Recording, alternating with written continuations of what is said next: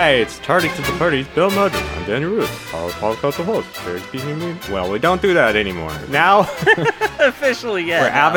We're Avatardy to the Party. We are. We were doing Disney through the decades, yeah. But so I watched last time I talked to you. I was like, I'll watch Zorro, some of Third Man on the Mountain, some of Shaggy Dog or whatever. See what's what. Oof, man, oh boy. Did you watch both of those things? I started Third Man on the Mountain, and it's people in suits climbing Swiss mountains. Is that like a Disneyland TV show? Because I've never even heard of that. No, it was a movie. It's got the same lady from Darby O'Gill and the Little People. Oh, really? She's hot. I don't know. Yeah, she was kind of cute, but yeah. But that's not a reason to watch a thing. Yeah. No, but it wasn't very exciting. Zorro was okay, but it was a TV show that they chopped up into a motion picture, and you'll appreciate this. Critics at the time complained about it being too brisk paced. Like, the editing was too brisk. Yeah, because they were like, it's too much like a TV show. It moves too fast. And I'm like, that's a negative for this. I'm sure according to today's standards, it moved like maple syrup, but yeah. It was fine, but at the same time, it was a TV show and just kind of silly without a lot of high-stakes drama and stuff. Well, and the Disney of the Decade stuff, is we were talking about this right before we started recording, is going to be shaped by the Avatar stuff, because I've already said that the Avatar stuff, pretty much once we're done with Avatar The Last Airbender, I am ready to pretty much wrap up the podcast. Actually, I feel bad because just last night we got a fantastic email from a listener, Raymond Fernandez, who... He sent me this very sweet email saying you gotta give Legend of Korra another shot. You should seriously reconsider doing Legend of Korra. I would not be adverse to talk about Legend of Korra someday, but I am so fucking tired. It's gonna take all my energy just to do Avatar, much less it would take us an entire other year to do Legend of Korra after that. And I've already talked about it in the podcast. I'm already done now. Much less, pretty much everything between now and the end of Avatar is pretty much just me running on fumes. And so, maybe one day we'll come back and pick up the podcast again after I've had a break, and we'll do Legend of Korra, but, like, it is very sweet, because he does talk about how Legend of Korra is unfairly dogged on by people for not being as good as the original Avatar, which I would agree, it's not as good as the original Avatar, but it's not as bad as some people would make it out to be. But I just wanted to mention that because, Raymond's email was very appreciated. As the show was going on, also, it felt like the fans built their expectations up to be one thing, and then the show creators had it be a different thing, and everybody was upset it was the thing that they wanted it. And Avatar was definitely going for like a little bit of a different vibe and everything like that. They intentionally made it different, and people didn't like that too. And there was all kind of inter-Avatar fandom reasons why people didn't like Legend of Korra 2 and all. You have the whole gay stuff and blah. But the only reason I bring that up is because I finally did the math earlier this week. If we do 4 episodes of Avatar: The Last Airbender per week, along with Disney Through the Decades, that is 14 weeks of Avatar from now, which combined with whatever we have left in the Disney canon, like so essentially that gives us 14 weeks of Disney stuff to do, assuming the podcast ends right around the time we finish the Avatar stuff. And so, 14... I was looking at... What was the last project we just did? We just did the Disneyland Mission to Mars and Man in Space. Mars and Beyond. And so I was like, well, what are the... Like, if we could only pick 14, or roughly 14, it doesn't have to be exactly 14.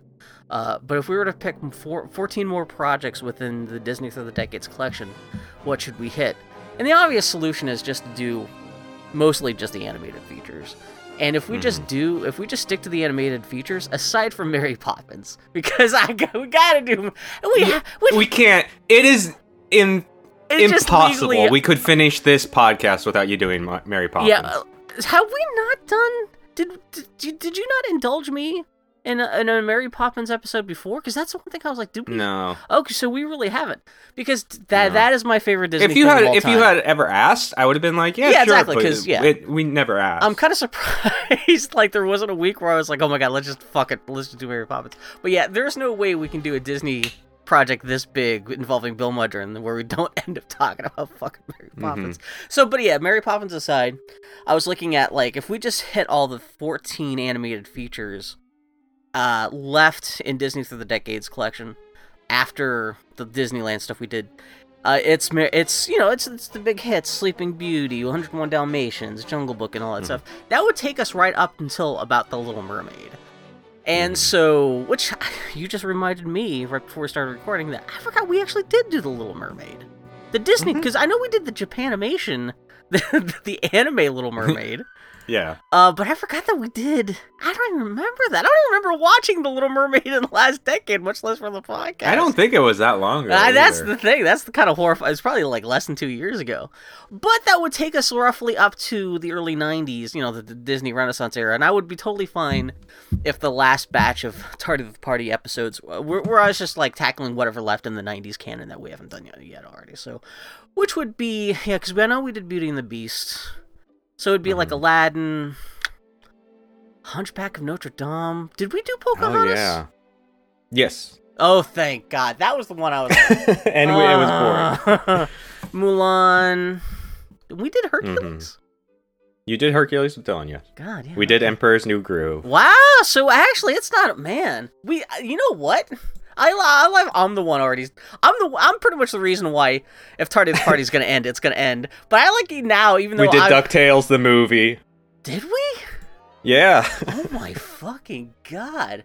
We could actually kind of do some of the Disney Animated Studios CGI. That'll be next spring. We'll see how well I survive Avatar before we start talking about how we're gonna wrap up Disney Through the Decades. But yeah. So the fact that like.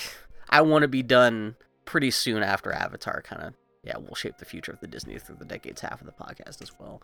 But yeah, from here on out, it should be mostly the animated features. And it'll be the big ones, because there's not like that many animated features that Disney did. I mean, they did a bunch, but like, compared to all the Disney Through the Decades stuff we've done already, there's not that much left. So I can't believe we don't get to watch $1 Million Duck. I mean, that does. Justin Morgan had a horse. Because as we've been joking about for a while, we were like, how are we going to tackle the 60s? Because that's when everything just goes to hell. Like, because you were talking about, even before recording today's episode, you were looking at Zorro and shit like that. And we had like fucking the Shaggy Dog. And all like the Herbie the Love Bug coming up soon. We're like, we don't get the Don Knotts era of Disney. I mean, that stuff is emblematic of Disney to a certain point. None of that stuff is good, but like when I was growing up, that was like the most recent Disney stuff. So I almost feel a little Don Knotts, Jodie Foster, and Kurt Russell. Oh my God, yeah, the computer wore tennis shoes and fucking the cat that came back and all that shit. Yeah. Did you want to tackle Pete's Dragon? Is that on? I didn't see that on the service.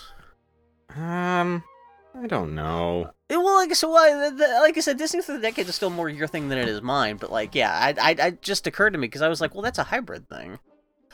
But we'll tackle that on a week by week basis. But yeah, so that's kind of, and so it's kind of interesting that like this, as we're kind of like scheduling the final phase of Tardy the Party, that we kind of kick off this last era of Tardy the Party by talking about Sleeping Beauty, which was kind of like the last real big swan song for the Disney animated features department under Walt Disney was still alive. Do you know anything about the history of Sleeping Beauty or anything like that? Yeah, because I actually watched the documentary that they had on the Disney service. Yeah, that's one where they talk about like, oh God, I was gonna make a Bill Cosby joke about Sleeping Beauty, but Walt Disney being a perfect. But shut up, Bill. Learn to self-edit, you fucking idiot.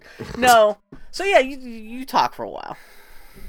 Oh, it's fine. I've always liked Sleeping Beauty best of all. What? It's of the Disney animated features. Really?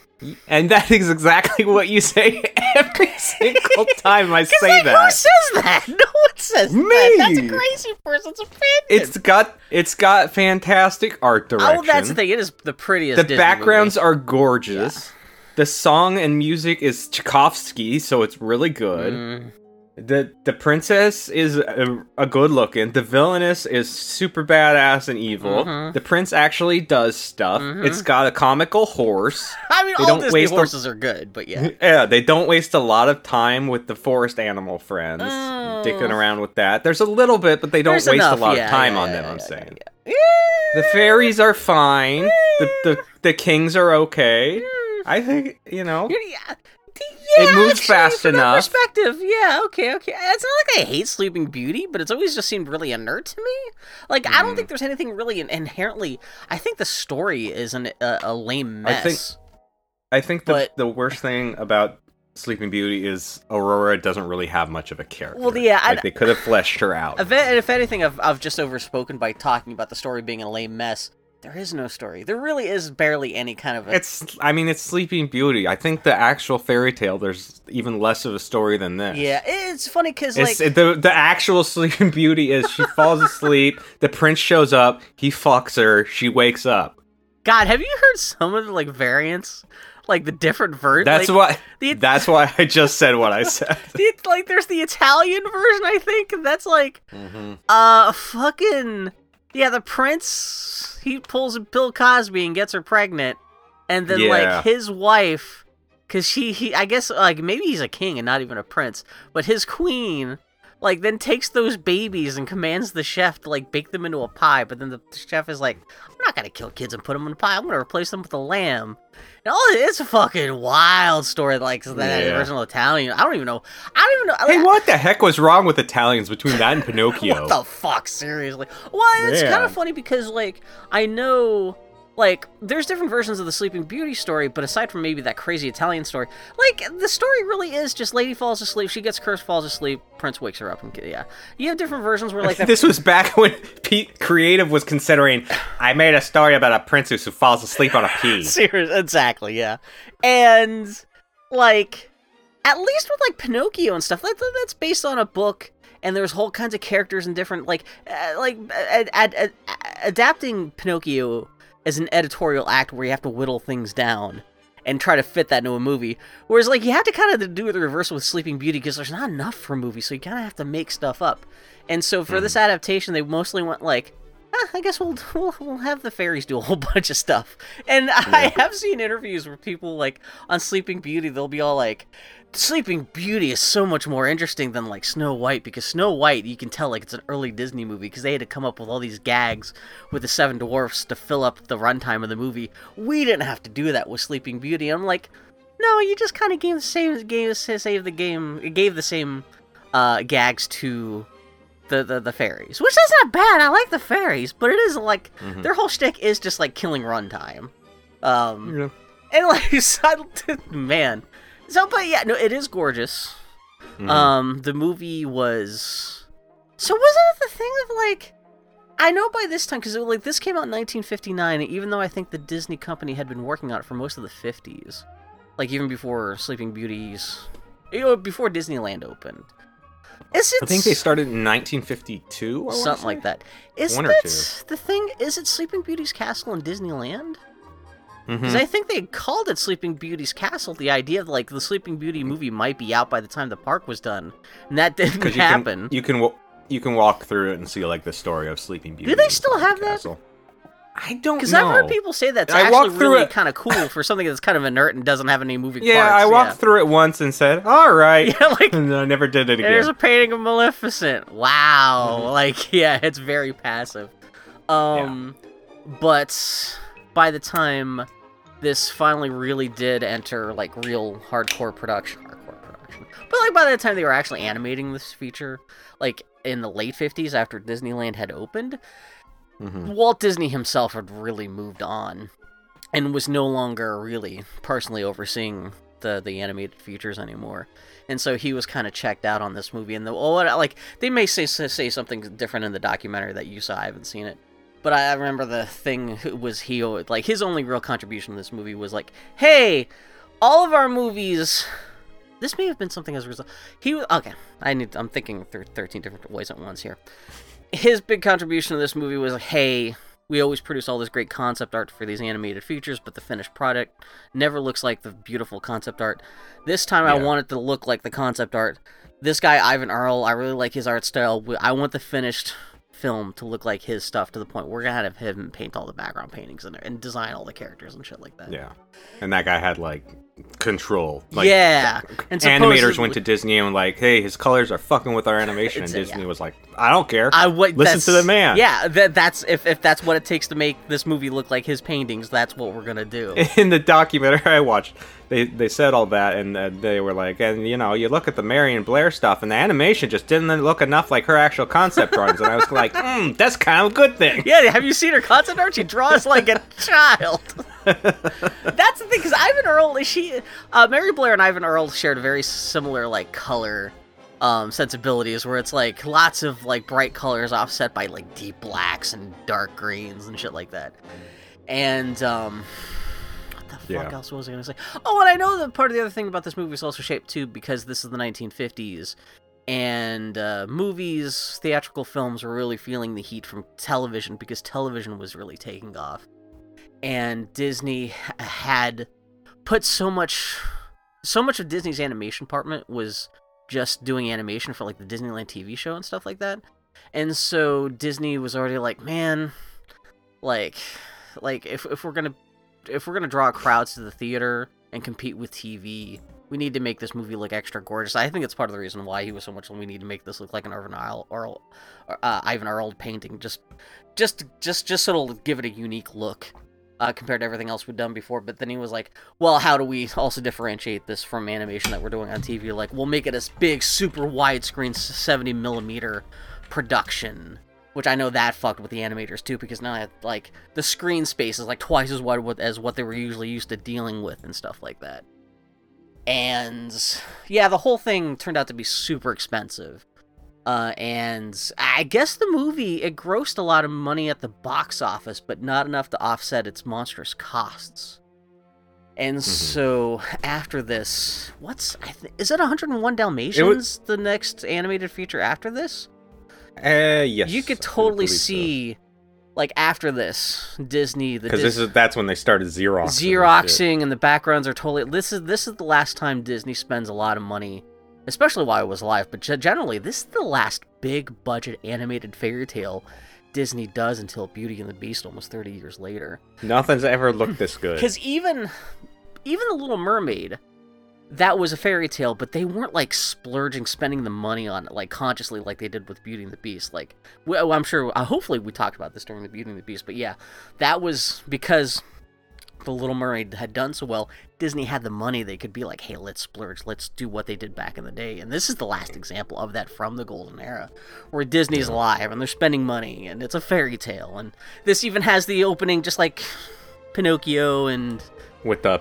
Oh, it's an ugly book with gems. The ugly Disney books. They loaded Homer's makeup shotgun with gems and shot it at this book. They gotta still have those books lying around, right? There's gotta be like... I would imagine. You think even at the parks, like when you go into Sleeping Beauty's castle, you think they would have that book on a pedestal. Like even if it's under like bulletproof glass. I don't know. Maybe they made something that looks better than this. I mean, that's the thing. If you actually wanted to make it look like, you would design a new book and put it out on display. But like, yeah, so it's like even has the fairy tale opening of like Once Upon a Time there was blah blah blah. But yeah. Yeah. There was a king. Yeah, good.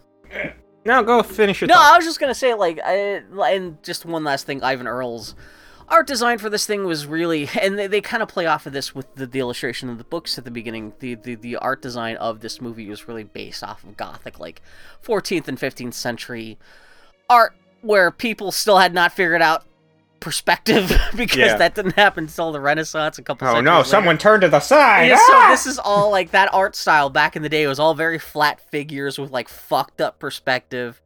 But that's how do you draw a pig? Make a square. It's like a dog with no hair. Like what like I love it back in the... It makes it really feel like these people were fundamentally stupid. That they did like... What does a lion look like? I don't know. It looks like Phil. Draw Phil's face. Like they seem to understand that, like, if you want to make something look far away, you make it smaller, but they never seem to understand, like, basic perspective lines. Like, you think that if they just traced over reality, they could have gotten right, but everything looks like... this, yeah, it looks like Mary Blair drew everything, is what I'm saying. But, like, so you can kind of, there's a little bit of that flavor in the illustrations in the storybook page at the start too, where like, which was of course was drawn by Ivan Earl and stuff like that. But go ahead. Oh, it's fine. There was a king and a queen. They wanted a baby, and they got one. Named that baby Aurora, like the dawn or whatever. I guess it's Latin for dawn, yeah. Mm-hmm. And they were so hyped, they threw a party and invited everybody, even the peasants, because they were so excited about this hot new baby. Even the peasants. Oh, fuck you. What they did. The lowly peasants got to come see the baby. Come witness the baby. Fucking hate the royalty, but what are you gonna do? It's a Disney feature. It's a Disney. And then they sing a song about like "Hail to the Princess Aurora," and they do the quote unquote rhyme, "Hail to the Princess Aurora, all of her subjects adore her." Hey, was that supposed to be sung with an accent? That is, yeah. Hail to the Princess Aurora, all of the subjects adore her. Yeah, you have to be from Boston in order for that to work. Also, this also brings up a point. This movie is kind of a musical. There's like 3 songs in it, and this is like one of them. Like, you've got this. You have what one day? Well, no, the big song that Once Upon a Dream. Is that kind of it? She sings another song right before Once Upon a Dream. Oh, okay, but it's like a little ditty. It's not even a full, yeah. Yeah, there's a song that they sing when they're putting everybody to sleep. I remember hearing that, like, I guess, like... And then that rap Maleficent does. Yeah, just like the Wicked Witch of the Witch from Into the Woods. But yeah, it's also weird too. This movie couldn't decide if it wanted to be a musical or not. And there were 2 other musical, like at least 2 other songs that they had written, but they were really kind of goofy and didn't fit in, so they just cut them and that's did weird. their ones. Wasn't there like a musical thing where like the king has, like, he's talking about how he has a painting of Aurora, like he's sad to let her go? Like, because I remember, like, there's something about, like, it's weird that, like, I'm already jumping ahead a little bit, but, like, the fact that the king has to give up, well, the king and queen, it doesn't have to be, but, like, you can forget about mentioning the queen because the movie does. But, like, well, yeah. They're like, only the king cares about his daughter getting just because, away. yeah, I just remember hearing that he got a queen. song. I guess she didn't get to be part of the song, but I remember there, like, being something about, like, which you think that would have been a good song moment where, like, the king has to give up his daughter to the 3 fairies.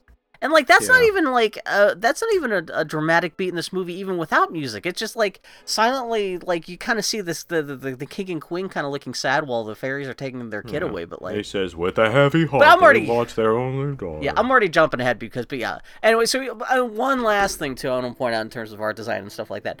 And you really see this at the opening where the camera is panning across all these people attending...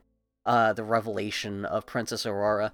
You really get to see the character design is kind of flat and pointy and kind of like that very 1950s, like almost like UPA influenced kind of like flat character design where everything's like hyper angular. And I think it looks cool. I really think the character design and the color design, everything like really fits. Like, I know the animators hated having to animate characters that were gonna have to plug into these hyper fussy, super detailed backgrounds. But I think that like the pointy, flat nature of the character designs just all looks so nice, and the colors in this movie pop so well. And the opening in this movie is probably the best example of just the mixture of the colors and the character designs and all that stuff. It just looks really cool. But anyway, go ahead.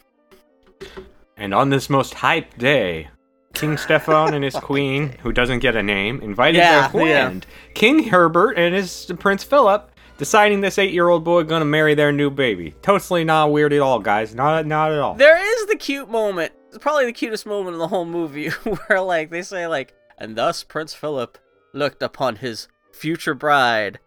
And, like, he just makes a face like a little kid where he's like, what the fuck is this? Which I thought that was cute. Yeah. It's very much like, that's a joke made to appeal to old grandmas. They'll be like, oh, look at him. He doesn't like the child bride that he's being forced to marry. Isn't it so cute? Like, my dad said she was going to be way hotter. He's a baby. I don't want to fuck a baby. That should have been his line in the movies. I don't want to fuck I have to fuck that? But, yeah. So then the good fairies showed up. Flora, Flana, and Merryweather. That was a great name. Yeah. Each of them's gonna give the baby a gift. Flora goes first, giving her the most important gift of all. Beauty! Gotta be hot. That baby's gotta be hot, because if you aren't hot, what are you even doing with your life? Is this to suggest she would have been like an Uggo? Yeah. Uggo. She would have been fucking... Oh my god, she would have looked like a Family Guy character if they had stepped in. If you look real close in the background, when she says, my gift would be the gift of beauty, you can see the king kind of wipe his brow and be like, phew! That's gonna fix a lot of our problems. Even if she's stupid as shit, we could still pass her off to, like, what a really powerful country, yeah. Oh god, yeah. Fauna's like, I guess I'll give her the gift of song. I don't even rewind that because I didn't catch go. that she says song. I was like, did she say sauna? I was like, what? Yeah, okay, yeah. I'm gonna make her a sauna. Well, even the phrasing song, I was like, oh, so she can sing well. It's not like he gave her a song. And every time they do this, like, the camera cuts out to this huge galaxy thing where they just filler to fill up time where it's like, oh, we just spilled a bunch of paint on a turntable and that only becomes 30 seconds of footage, but yeah. Merryweather's about to give her a gift, but shit fuck damn. Somebody forgot to invite that big bully Maleficent. Yay! Some intern is definitely getting fired at the castle later today. Do they usually invite Maleficent and they usually play that game where they invite her, but she just turns them down, but the one time they forgot to send an invite, that's the whole time she's like, motherfucker, they didn't send me an invite, I will show up this time. She spends the whole time kind of just hovering around the dessert buffet section. Yeah, I love the idea. Have you tried these cookies? They're to die for. She's got all these henchmen to feed, so she just steals like everything from the cookie plate. Filling her purse. They're like, if that's whatever it takes for her to get in and out of here without like bugging us, that's fine. We can sacrifice the cookie plate, yeah. And she's like, hey guys, I guess you lost my invitation in the mail, so I just wanted to check and make sure that's what happened. And Merryweather's like, yeah, you weren't wanted, bitch. And she's like, oh man, well, I guess I'll go then. And the queen, dumb that she is, opens her mouth and is like, you're not mad? And she's like, no, is that like I'll show you I'm not. One line that the queen gets? Yeah, I'm going to give that baby a gift too. And her gift is that she's gonna prick her finger before the sun sets on her 16th birthday and die.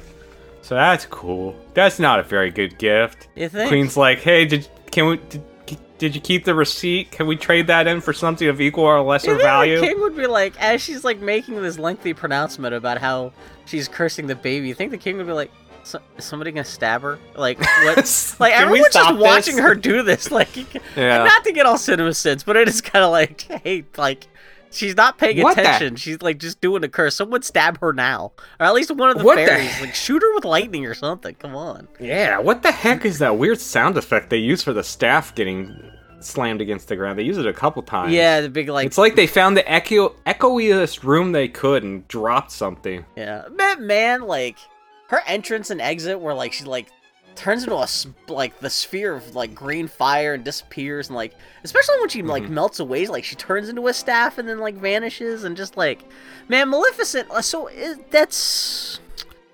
she's voiced by the evil stepmom from Cinderella, right? Yeah, and I love her character design. She and Aurora were both designed and animated by Mark Davis, who he was the hot lady designer at Disney, and you can totally tell because like they're both like. Aurora and Maleficent could almost be mother and daughter, even though even the queen could be like stepsister, because like it's funny how the queen is just Aurora with like a different hair. You know, but like I feel like somewhere on the internet there's defo fan art of them as Harley Quinn and Poison Ivy. Oh, especially because you got one of them was green, like that's totally. And with the kind of I never thought about that. Yeah. Why would you? Why did I think of that? Oh god, you could probably make a couple bucks making that into a poster or something like that. But, yeah. So the king's like, hey, grab that monster, and the guards start to approach her, and she's like, hey, back up, assholes, and then she goes swoop and vanishes. Yeah, green flame everywhere. It's great. Yeah, and Flora's like, don't worry, Merryweather still got her spell, and she's like, yeah, but I can't reverse it. But I can make sure that if some dude that loves her gives her corpse a smooch, that'll wake her up and bring her back to life, so that's cool, I guess. It's very CinemaSins-y, where you could very much be like, well, why does she just make it that instead of dying, she just sleeps for like half an hour and then wakes back up? Why does it have to be she will sleep forever until true love's kiss or anything like that? But it's a fairy tale. What are you gonna do? But, yeah. So they burn all the spinning wheels and all the land that very night, 16 years in advance. Good thinking. Shouldn't everyone be nude after this point, or at least like wearing their 16-year-old tattered clothing because no one's been able to like make fresh fabric for 16 years? But yeah, I guess Maleficent does say before the sun sets on her 16th birthday. She doesn't say on the day of her 16th birthday, so she could prick her finger at any point in her life and die. Well, that's kind of like gotta get rid of them now. Yeah. I've seen the people like. There's been debates online as to whether or not her. Does that mean that like she will only be pricked on her 16th birthday? No, she's saying that anytime between now and So what? Mm-hmm. So, hanging out later, Merryweather, Flora, and Fawn are all sitting around drinking magic tea. Merryweather would like to turn her into an old fat hot toad, but they can only use their magic for good. Did you recognize Merryweather's voice at all, Bill? What was the rest of that party like? Did that kill the party? Because it's funny because they go straight from like the curse to like later, and I guess the fairies are the only ones who stuck around. Like, did they keep on celebrating, or is that kind of like, well, I guess everyone's going home? But Yeesh. no. I know Merryweather is great because I always forget the other two, but Merryweather is the one with the actual personality. Because she's the short, squat one with the cheeks and everything like that. She's very cute. No, who does her voice? It's the lady that did Lady from Lady and the Tramp. Really? Yeah. What? It's funny because, like, Merryweather sounds like... Maybe it's me just projecting for the character design, but she always I always thought she was, like, such, like... Not like a super older voice actress, but... Oh, that's... okay. Well, I'm glad to see she kept on getting work. Yeah. Isn't it... Is the king voiced by Captain Hook? Is that what it is? Because I think talking in others... I think because Captain Hook showed up again in Davy Crockett. And I thought we had mentioned then that like he shows up in Sleeping Beauty. I don't think he did. Oh, okay. I'll double check. But I really wasn't like I thought I heard at least one of the voices in this kind of sound like Captain had that kind of like quality to it, but I couldn't remember if it was like the king or if it was like the other. Because like, I recognize their Prince voices. Philip's dad shows up. Taylor Holmes and Bill Thompson. Who are those? Because it wasn't Hans Connery as the voice of Captain Hook, right? Yeah. Well, it's also weird too because they didn't necessarily keep the best records of exactly who voiced who back in the day. Sometimes because sometimes they would like decide that one voice actors their voice wasn't working out, but then like the credit wouldn't be updated for who actually did do most of the voicing, so it could be a little fudgy sometimes. The chubbier king is the guy that did the voices for everything in Disney. Oh, Mr. just Smee, the one, the other, the guy, Jacques in Lady and the Tramp, the White Rabbit. Because by the mid-50s, the Disney had they really did have their specific troupe of white voice actors they loved to reuse all the time. So yeah. Well, that's cool. And like the lady that did Flora, the lead fairies, the one that did the voices and everything, this fairy godmother and Cinderella, the evil queen. Oh, yeah, that's the queen in Alice in Wonderland. Really? The stepmother, or not the stepmother, the aunt in Lady and the Tramp. Oh, because I just remember the evil queen in Alice in Wonderland being so shrill. I'm kind of surprised, although I guess your voice actor, you're gonna have different voices. It's not always gonna be the lady who voiced. I would hope that the lady who voiced the Queen of Hearts wasn't constantly yeah, okay. She did the elephant matriarch in Dumbo. The elephant matriarch, which we will never know. Will Dumbo have to be the last episode of the party we actually do if we're gonna do No. God, anyway, but yeah. I'm so glad we don't have to worry. Yeah, I don't know. I've never seen Dumbo. Who gives a shit? Yeah. So they're trying to figure out what the heck to do, these fairies. And they zoop themselves into Tiny and hide inside a little, jewelry box or whatever. And Flora gets an idea. She says, hey, I'm going to turn Aurora into a flower, because a flower can't prick its finger, which is great, till Maleficent sends a frost, and Fauna says, she always ruins your best flowers. And I like the idea of what a petty bitch Maleficent is, that she sees floor making flowers and is like, oh man, I'll show her. I'm gonna send a Frost to fuck up all of her flowers. It does suggest, like, what is Maleficent's life like that she's just likes to torment these 3 chubby fairies? I love how dramatic that Sleeping Beauty is, but, like, this really does suggest, like, the super petty Maleficent is this their next door neighbor just fucking with the shit. Like, she's not evil, like she's trying to murder people, but she's just a petty bitch.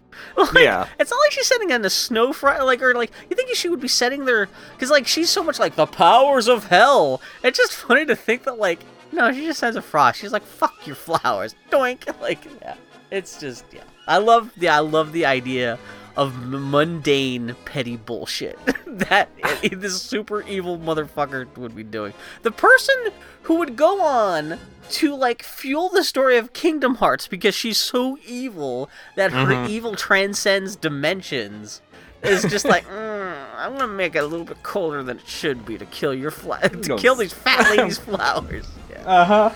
Jesus. Oh, yeah. Yeah. So she can't turn him. I'm surprised with this old-timey stuff they weren't like, let's just cut off her fingers. Yeah, seriously, like... Cut off the baby's fingers. That would be cool. I'm sure someone, like, somewhere in Germany in, like, 1597, that was their version of the story. She's gonna be so hot, nobody will be able to look at her hands anyway. She's got stumps for him. Like, she has no fingers. She just has, like, fucking stumpy hooves for hands. Yeah. Why don't they just knit her a pair of mittens?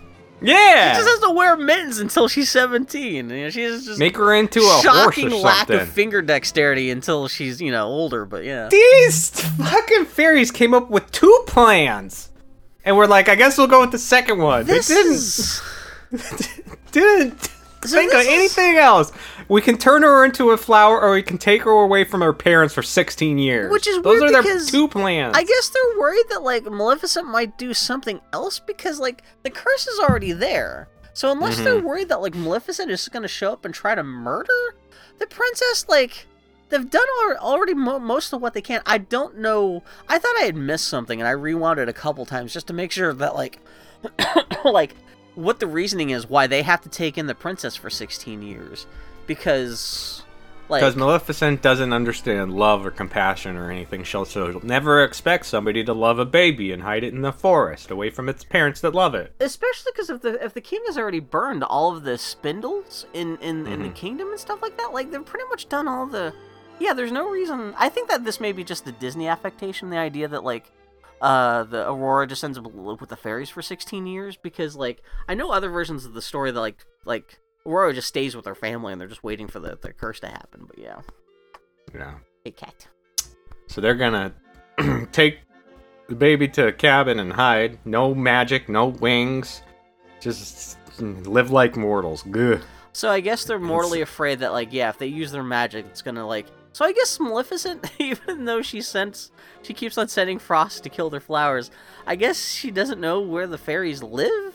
Or wouldn't recognize them if they don't have their fairy wings, I guess? Yeah. I guess. I don't know. Yeah. So they gotta go tell the king and the queen, hey, we're gonna take your baby for the next 16 years. Cool? Cool. Yeah, and you just see one shot of, like, the king and queen from behind as the fairies kind of walk off with the baby. Yeah. And, like, you think it would be, like, this big, huge emotional moment in the movie, but... it's played off. There's a little bit of a sad montage that happens, but, like... The voiceover does say, many sad and lonely years passed for Stefan and his people. Yeah, because I'm sure his people were like, oh, I'm so lonely without that baby. Oh, that baby that was literally only here for a day and a half. What are we going to do I'm without so that baby? lonely. Yeah. Not the king and his queen. No, the king and his people. This king and the queen they got set to fucking to make a replacement baby. Mm-hmm. So, 16 years later, and Maleficent's baddies, her little hired goons, weren't able to find the baby, because for 16 years, she didn't think to check in with them, and they just been looking in every cradle, because they've been looking for a baby for 16 years. This kind of makes Maleficent seem a little bit stupider than I think the movie intends to. That, like, the day before Aurora's 16th birthday is the first time that Maleficent goes, oh, fuck. We've been looking for a baby for 16 years. Yeah. Okay, I mean, I guess this kind of precludes there ever being, like, a Sleeping Beauty prequel series, because, like, every episode, it would be, like, fucking Maleficent just going, where's the baby? where's the baby at for 16 years straight? And it's just like, yeah, okay. Which is such the weirdest explanation as to why she hasn't been able to find the baby this whole time, because she's just been looking for a baby. It just, I don't know. Why even call attention to the fact they've been looking for a baby this whole time and they didn't think about it growing up? It's just the weirdest. I don't know. But, yeah, it's a weird. She blasts the hell out of them. Yeah. This stupid, tired-looking Raven's her last hope. Go Man, find Aurora. She will be totally banging. That's how you know who she is.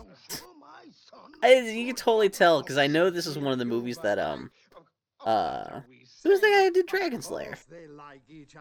Don Bluth. Don Bluth. You can tell, like, some of these goblin guys, like the henchmen, you can tell, like, oh, those are like, because they just kind of look haggard enough and stuff. Like, they're not doing the Don Bluth twisty hands, but, like, you totally tell, like, yeah, some of those characters' hands are very Don Bluth-ish. But... Mm-hmm. So, in a shitty, worn-down cottage, the roof needs patching and stuff. These ladies not been keeping up on their repairs. The fairies had raised the baby, and they named her Briar Rose. It's her birthday, and they're gonna make her super cool dress. Pink, no blue, no pink, no. So they send her out to get berries, so she won't catch them. Hey, why did her birthday have to be on the same day as her actual birthday? Why not make it a day later? Kind of, Yeah, lie a little bit. Yeah. Especially, do they have a calendar? Tie the calendar, it's offset it by a single day. Or just, like, say, hey, this is gonna sound weird, but, like, we want to do birthday stuff for you, but we're just gonna wait until midnight. We're not gonna tell you why, but, like... Yeah. Like, it's not like, I don't think Aurora would be caring that much about, like, we're not doing birthday stuff on my exact, like, there's multiple ways they could work around this. But, yeah. So, Flora's gonna sew her a dress for Aurora, even though she's never sewn before. Fauna's gonna cook a huge, fancy, like, 18-layer cake, even though she's never cooked. Has Merryweather been doing everything for 16 years? Again... Get this is again CinemaSins kicking in where you're like, yeah, how do they, because it's been 16 years, like, yeah, Merryweather literally, like, I would be a bit surprised. Their inner dynamic seems to be the Merryweather is, like, the only kind of more practical one. Merryweather is the only one who's like, we need to do magic. The only way, we don't know how to do this stuff. We need to do, yeah. So, yeah, maybe she has been. Or maybe it's just that, like, this whole time, the one who wants to cook just happens to have been the one who's never really cooked before, so maybe she wants to cook as, like, one last little send-off thing, like, I never got to cook. She does say that. It's her last chance to cook. Okay, that's what it is. So, yeah, okay. But it still doesn't make a lot of sense, but that's the one hand-wavy thing you're gonna, like, okay, maybe, Yeah, they get a little wistful thinking about the last terrible 16 years that they lived on gruel and loudly stuff. Bitching about what a fucking hassle it's been raising a goddamn... It is very cute, because they do send Aurora out, and they're being very loud about her plans, like, we gotta make a cake, we gotta make a dress, and as soon as she's out of the house, they're like, you don't think she knows, do you? And, like, you see Aurora outside, and she's like, of course she heard everything, she knows exactly what's going on. It's very cute, But meanwhile, Aurora's out in the forest singing with all her forest animals, just saying, hot damn, these background paintings look real good! Is this the most Disney, like, princess singing to the animals moment in all of the Disney animated fandom? Before Disney animated canon? Before they started, like, making fun of moments like this? Because this is, like, it doesn't... It's funny, too, because this is the one sequence in the movie. Well, I don't know, because Cinderella, the animals do talk and they wear clothes. Yeah, and I guess they weren't forest animals. They were, like, rats who lived in... And, like, this really started... Of course, it was the first Disney animation, but with Snow White's... But, like, it's funny that, like, this seems more... Because this is the only time in the movie we actually see Aurora conscious and doing anything... It kind of makes it even seem that much more iconic that all she is doing is just singing and talking to animals. So this feels like the ultimate, like, Disney princess talking to the animals in the forest, and all the birds are all lighting on her finger and, like, doing all that, like, classic Disney princess bullshit. But yeah, but it's funny for this movie that, like, this is the most we actually get to see Aurora, like, up on two legs doing anything. Like, she has no agency, the rest of the movie she's on her back, if you know what I'm saying. working on her back. She was asleep. Like, She was asleep. Get your mind out of the gutter, people. Well, yeah, this is it. This like whole like 10-minute sequence. This is the apex. This is the fastest the story moves is right here. But yeah. Background paintings. This is also too like we really get to show off like all the square bushes and all the square trees and it's fucking. I don't remember gorgeous. Where I saw it, but I saw that like at some point I saw the like how they painted these and like the order that they did that shit in, and man, like painting the like distant background to the like forward and stuff. The background and black in certain spots and like painting over the black, because I think that's one of the things that makes it stand out so much is like a lot of the stuff like behind the trees leaves, it's black and not like a dark green or something. Yeah, well, that kind of goes back to what I was saying with Ivan Earl shared with Mary Blair, and that they use a lot of black to offset the bright colors, and that kind of makes the bright colors like that much brighter.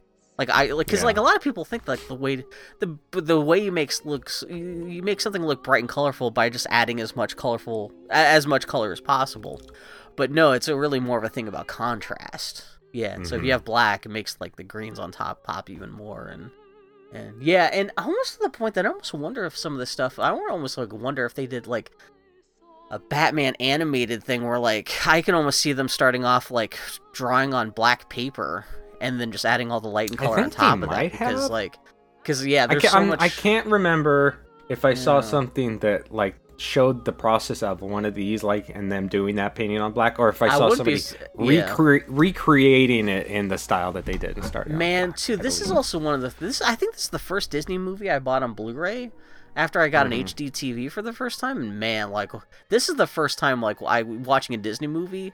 Like, there's not a ton of multiplane shots in this movie, but there's a couple, and I think a couple of them happened during the sequence where like it was so HD, like you could see every little fucking like you could see like how some of the tree textures are just like they didn't even paint it with a paintbrush, but just like bits of like sponge. They used to sponge the texture onto the glass, and like you could actually see like scratches in the glass on the moving different planes of the multiplane camera system. Like, it was the first time watching a Disney movie where we're like, okay, I'm seeing shit I'm not supposed to be seeing, because, like, this is such a high-definition scan, and it looks so good. And, like, it looks like, where the background paintings look like fucking, like, an animated screensaver, not, like, even a movie, because it's so crisp and, so beautiful. But I would like to see this on the big screen, but I don't think Disney is ever going to do that again. Man, if you can get, like, a 70mm print. And the terrible thing is, like, the way, like, modern movie, like, theaters work now, I don't know, you'd be hard-pressed to find a theater that could show it in as bright and as clear a presentation as just watching it on your own 4K TV at home. Yeah. That's kind of the sad thing, but But that would be cool. Yeah, fuck. Shit, yeah. Fuck shit, yeah. Oh, this is pretty movie. So, in the distance, there's a man with a red hat. Yeah. The plot is happening. He hears some singing and is like, oh, that lady sounds hot over there. That's singing. I forgot that is he just hears her singing and that's it, yeah. Yeah, and he's like, let's go check it out. And his horse is like, fuck you, no. And he's like, hey, if we go check it out, I'll give you some carrots and some extra oats. Bucket of oats, yeah. Yeah, heck yeah. So they go jumping over things and logs and valleys and hills, but the prince falls off and he says, no oats, and splashes the horse, and it's all very cute. And it gives them more character than Aurora. What are you doing? Yeah, he has more lines in this movie than Aurora does. Do we get to see his like hat and cloak get knocked off? Because I know he ends up in the water on his ass. He falls in the water, and later he hangs it up to dry. That's what it is. Because I remember, like, I rewound it, and I was like, wait, how does he get out of his outfit? But yeah.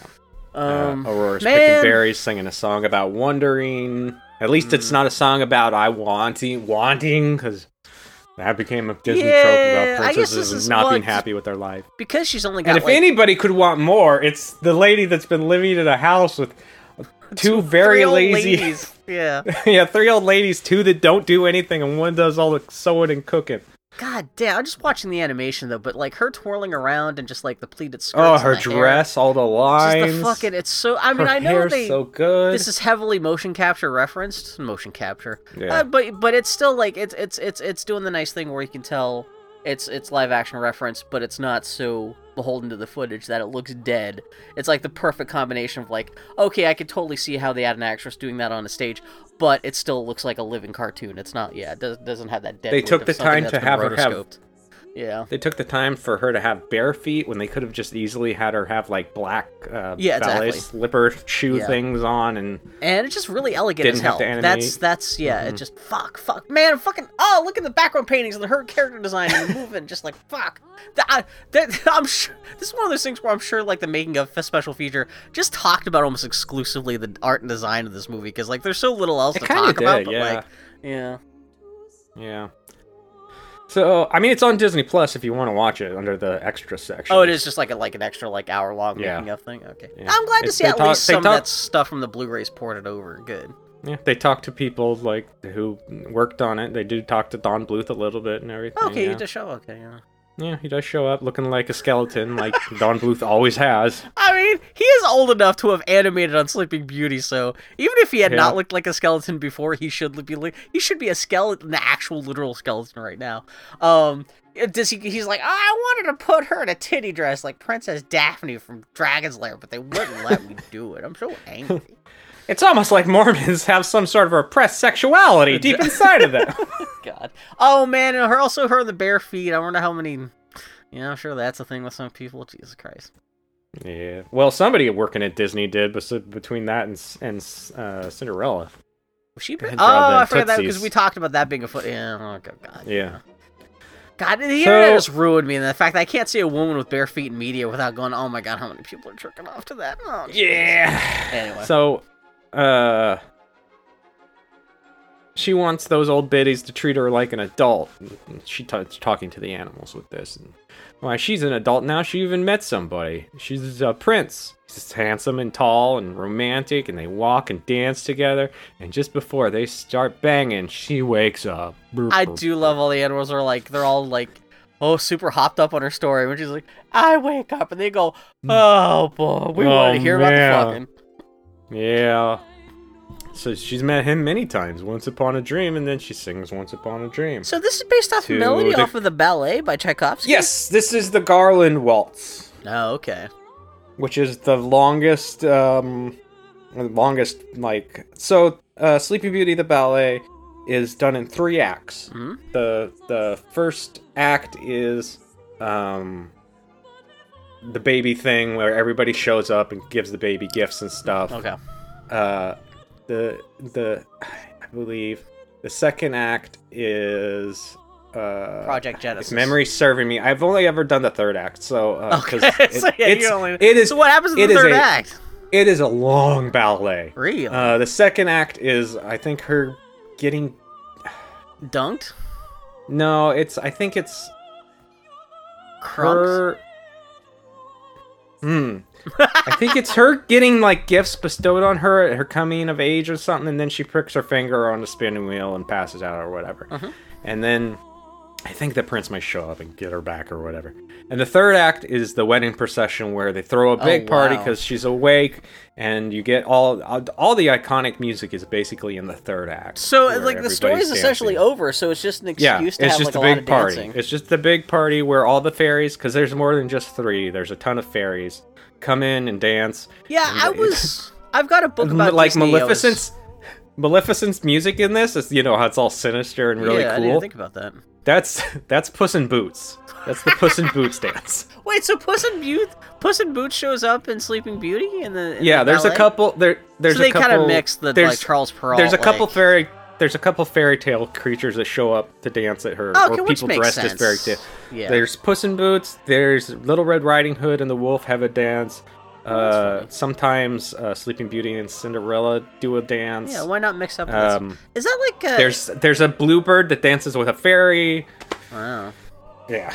So this is what, like 19th century, like mid 1800s that stuff was. It was 70 years before they made this. Oh, okay, so that would be like 1870s or something like that. Yeah, because it was Tchaikovsky and he was. I know these names, but like, if you stick a gun to my head, like, yeah. Oh, if you asked me when Tchaikovsky, I would say ages and ages ago. Exactly, more recent than you. Time ago. He was more recent than. Did he get drunk with Amadeus Mozart?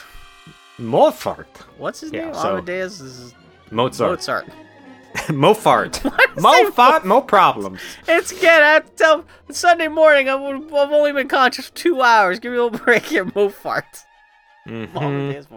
Anyway, and I think, don't quote me on this, but I think Aurora pricks her finger on a rose. No, it is a spindle, but it's not a whole wheel because there's the rose dance in the ballet where she dances with a bunch of dudes on her 16th birthday, and she gets the flowers from each of them, and then some old lady shows up and gives her a flower, and she grabs that flower, but she pricks her finger, and you think it would be the more interesting thorn than on the thing, but it's wheel. actually if it's actually Maleficent who was hiding the spinning wheel. I'm confused too because I know briar patches is also a thing in a couple different stories because.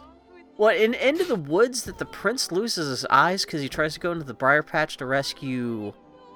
Or he gets thrown from the tower. Right? Yeah. Yes. So that's a different thing. So, yeah, because part of me was like, was there ever a version of Sleeping Beauty where like the prince he gets blinded by like trying to fight his way through the briar patch and this and stuff too. I think in most versions the prince doesn't even know her, and it's 100 years later he finally shows up. I've always heard about that. That is the thing. It's the 100-year thing because that she remains beautiful even though she's.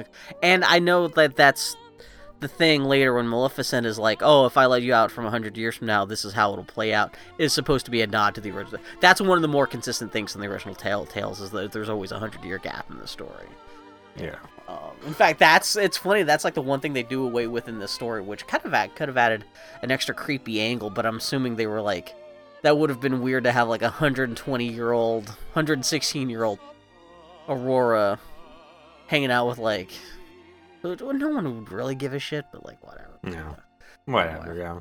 It's better to have them meet, even if as brief as it is. Yeah. Well, that's the only character. This is kind of the heart of the movie. This whole scene drives everything else, both plot wise and emotionally. I mean, like I said, this is the one scene where Aurora's conscious and doing anything, much less like Prince Philip meeting her. Like this is when people think about Sleeping Beauty and they're not talking about Maleficent. This is the scene they're talking about. Really. Yeah. When push comes to shove. Yeah. Yep. So the animals see Philip's hat and coat drying in the distance, so they go and steal those, and he's like, "Hey, those animals are slowly getting away with my clothes." Yeah. All because the owl wants to get some smooches from that hot lady. She's so hot that her beauty transcends species, and even the animals want to get in on that. Even all the animals in the forest are like, "Can we all somehow get our dicks wet if we happen to dress like a prince?" And dude or lady, it don't matter. Oh man, it is a very sweet thing where she dances and then the clothes are all like, they got the rabbits and the boots and they do like it's good pantomime. And it is very cute and very clever. Yeah. Yep, she knows him. She walked with him once upon a dream. So, and then Philip comes across that scene happening, her dancing with his hat and coat, and is like, hell to the yes. It is I'm gonna go totally Mac on this lady. He doesn't show up and say anything. He just like there's a bit where she's dancing with the animals inside Prince Philip's cloak, and she steps away from the cloak and then steps back as if to like fall into the arms of the cloak. But it's Prince Philip, but she doesn't realize that, so she dances with Prince Philip for a moment, and then she steps away, and then she turns around. And, like, she sees that, like, the animals in the cloak aren't behind her like she thought, but, like, are in front of her. And the movie does this smash zoom on the animals, like, going, oh, shit! And, like, she whoops! Yeah, and it's kind of slightly kind of funny Kill Bill moment of, like, oh, fuck, what's going on? She turns around and sees there's an actual person there. And then she's like, oh, no. Mm-hmm. And he's but not for long, because they're suddenly dancing anyway, like, yeah. Yeah. She's like, okay, you're the first human male I've seen in my entire life.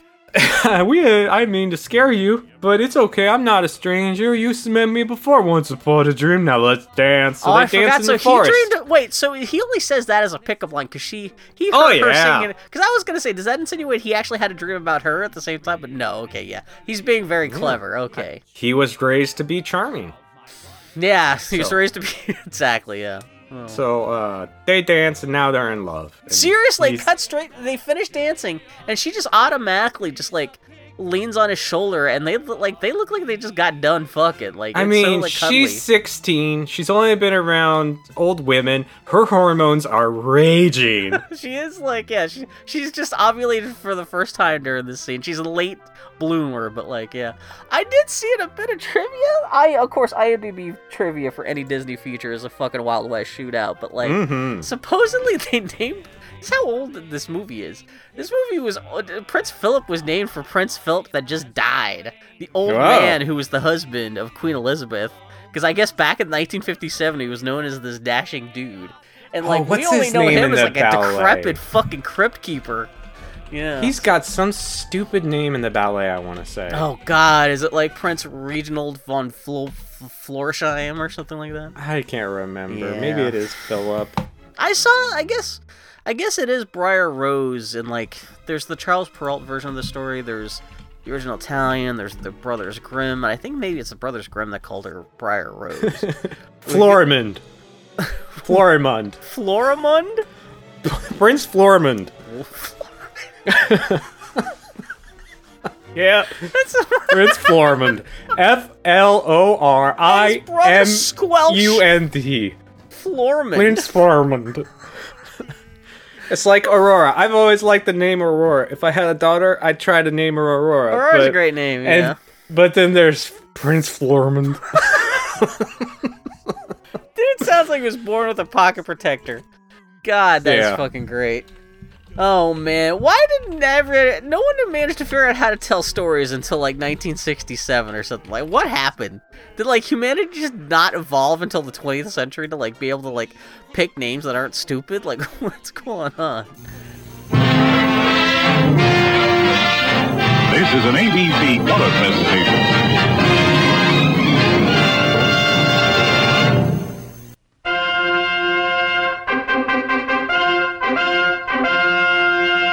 Joyfully now to our princess we come, bringing gifts and all the wishes to we pledge our loyalty anew. Hail Aurora, hail Aurora. Sleeping Beauty, sparkling with colorful spectacle, brimming with gay music and delightful new songs, filled with fascinating new Disney characters.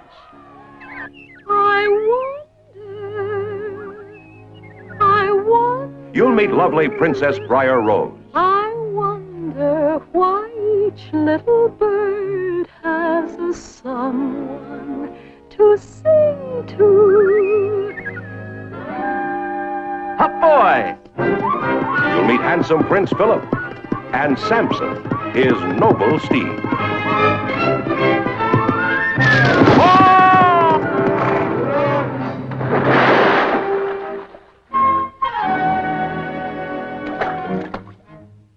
You'll meet the most delightful fairies who ever wafted a magic wand. Flora. Follow me. Fauna. And Merryweather. You'll share the fun with King Stephen and King Hubert.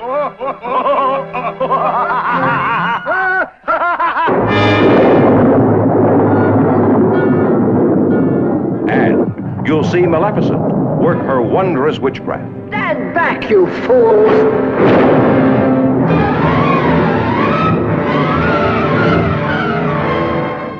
The fine art of animation becomes magnificent entertainment as Walt Disney brings one of the world's favorite stories to the screen.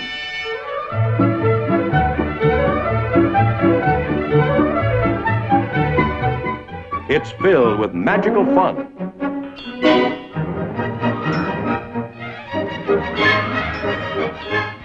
It's spectacular in its beauty. And there's adventure to excite every emotion. Watch out!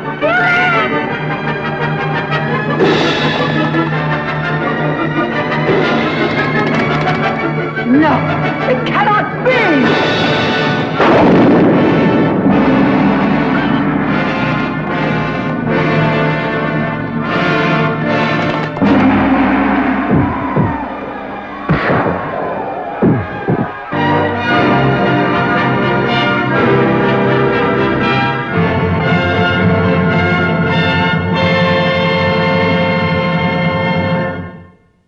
management of this theater is proud to recommend this magnificent motion picture to every member of every family everywhere. Yeah, so the animals, they're all like, oh, so happy because, like, I guess Aurora's found her bow. Oh, man. Oh, no, then she's I like, she starts to leave. She gotta go back to the cabin, and he's like, when can I see you again? And she goes, oh, never. Just, I like that. She quickly rescinds this, though, and he's like, wait, are you serious? And she's like, well, maybe never. Maybe not never, but sometime. Yeah, tonight, sneak in my window. Come on. I do how quickly she goes from never to, like, if he had pursued her just, like, for another moment, she would have been like, you know what, let's just fuck right now. Like, and, let's not even wait till tonight, but... Yeah. And she says, tonight, meet me at the cottage in the woods. Yeah. Back at that cottage, the cake and the dress suck ass. Meriwether even tells her, it's awful, but Flora said, that's because it's on you, dear. Oh, it is cute man. because Meriwether's stuffed in this awful... The gags here with the melting cake and the awful dress are fucking cute as hell. Yeah. I like the, when she first starts making the dress, she cuts a big hole in the fabric, and then she's like, what the fuck is that for? And she's like, well, it needs a hole for your legs to go through. Which, hey, I love that logic. Is pretty... seems like good logic for somebody that's never made a dress before. Yeah, and Meriwether just hates all of this. She's like the one voice of reason in this whole scene. It's pretty great. Mm-hmm. The other two fairies kind of blend in. Like, they have pretty much the exact same personality, but I love Meriwether just like... Oh, you sons of bitches. Yeah, she's like, you guys really donked it up this time. I'm getting the wands. Oh, yeah, she does just run upstairs and get them. I guess they've just kept them in a drawer for the last 16 years. Yeah. So they close all the windows and doors, and then they use their magic to clean everything up. Make the dress, cook the cake, everything. Yeah. But then Mary and Flora start to have a magic fight over making the dress pink or blue. Hey, Bill, which do you prefer, pink or blue? It's weird because this is a very dark pink. It looks almost like more red. Normally I hate pink, but I can almost see you going with pink. Although, if you ask me, blue. I'm always going to choose blue over pink. But this is the one time where it's actually, I'd have to think about it for a second. Yeah, I think, like, all the like... Yeah, everything I just searched for it online. Everything you can buy for Aurora's costume is pink. But the blue's the better one. Blue's better. Especially if you're selling to little girls, that totally makes sense. I'm kind of surprised they don't, even if just to sell a couple extra bucks worth of costumes, I'm surprised there's not a blue variant. I have seen cosplayers. There's at least one lady cosplayer who, she invented a dress that, like... Oh, God, yeah, I remember that one. How was it? There was something like, I can't remember if there's like an electrical component or it's like one of those things where it's like those flippy sequins where like the dress would change from, she could change the color of the dress back and forth, which I thought was pretty great. But yeah, this becomes the running joke throughout the whole film is the pink and blue dress. And but I do love like the lady who's making the cakes. She like she makes the ingredients come alive, and then she's like, "Hey, look at the recipe here. Just do what this recipe says." And I guess the ingredients sort themselves out. Well, I like they pour into like a cake, like a tiered cake, like without even needing to be baked. I thought that was kind of funny. And there's been some good people making the shitty version of that cake, actual cake. Man, as long as it tastes good, I don't give a shit. Yeah, I'll totally take a sloppy Sleeping Beauty cake in a second. Fuck, yeah. Pour some water all over the cake. With a broom leaning it up and everything. Oh, God. They went that far? Jesus. Okay, yeah, they did.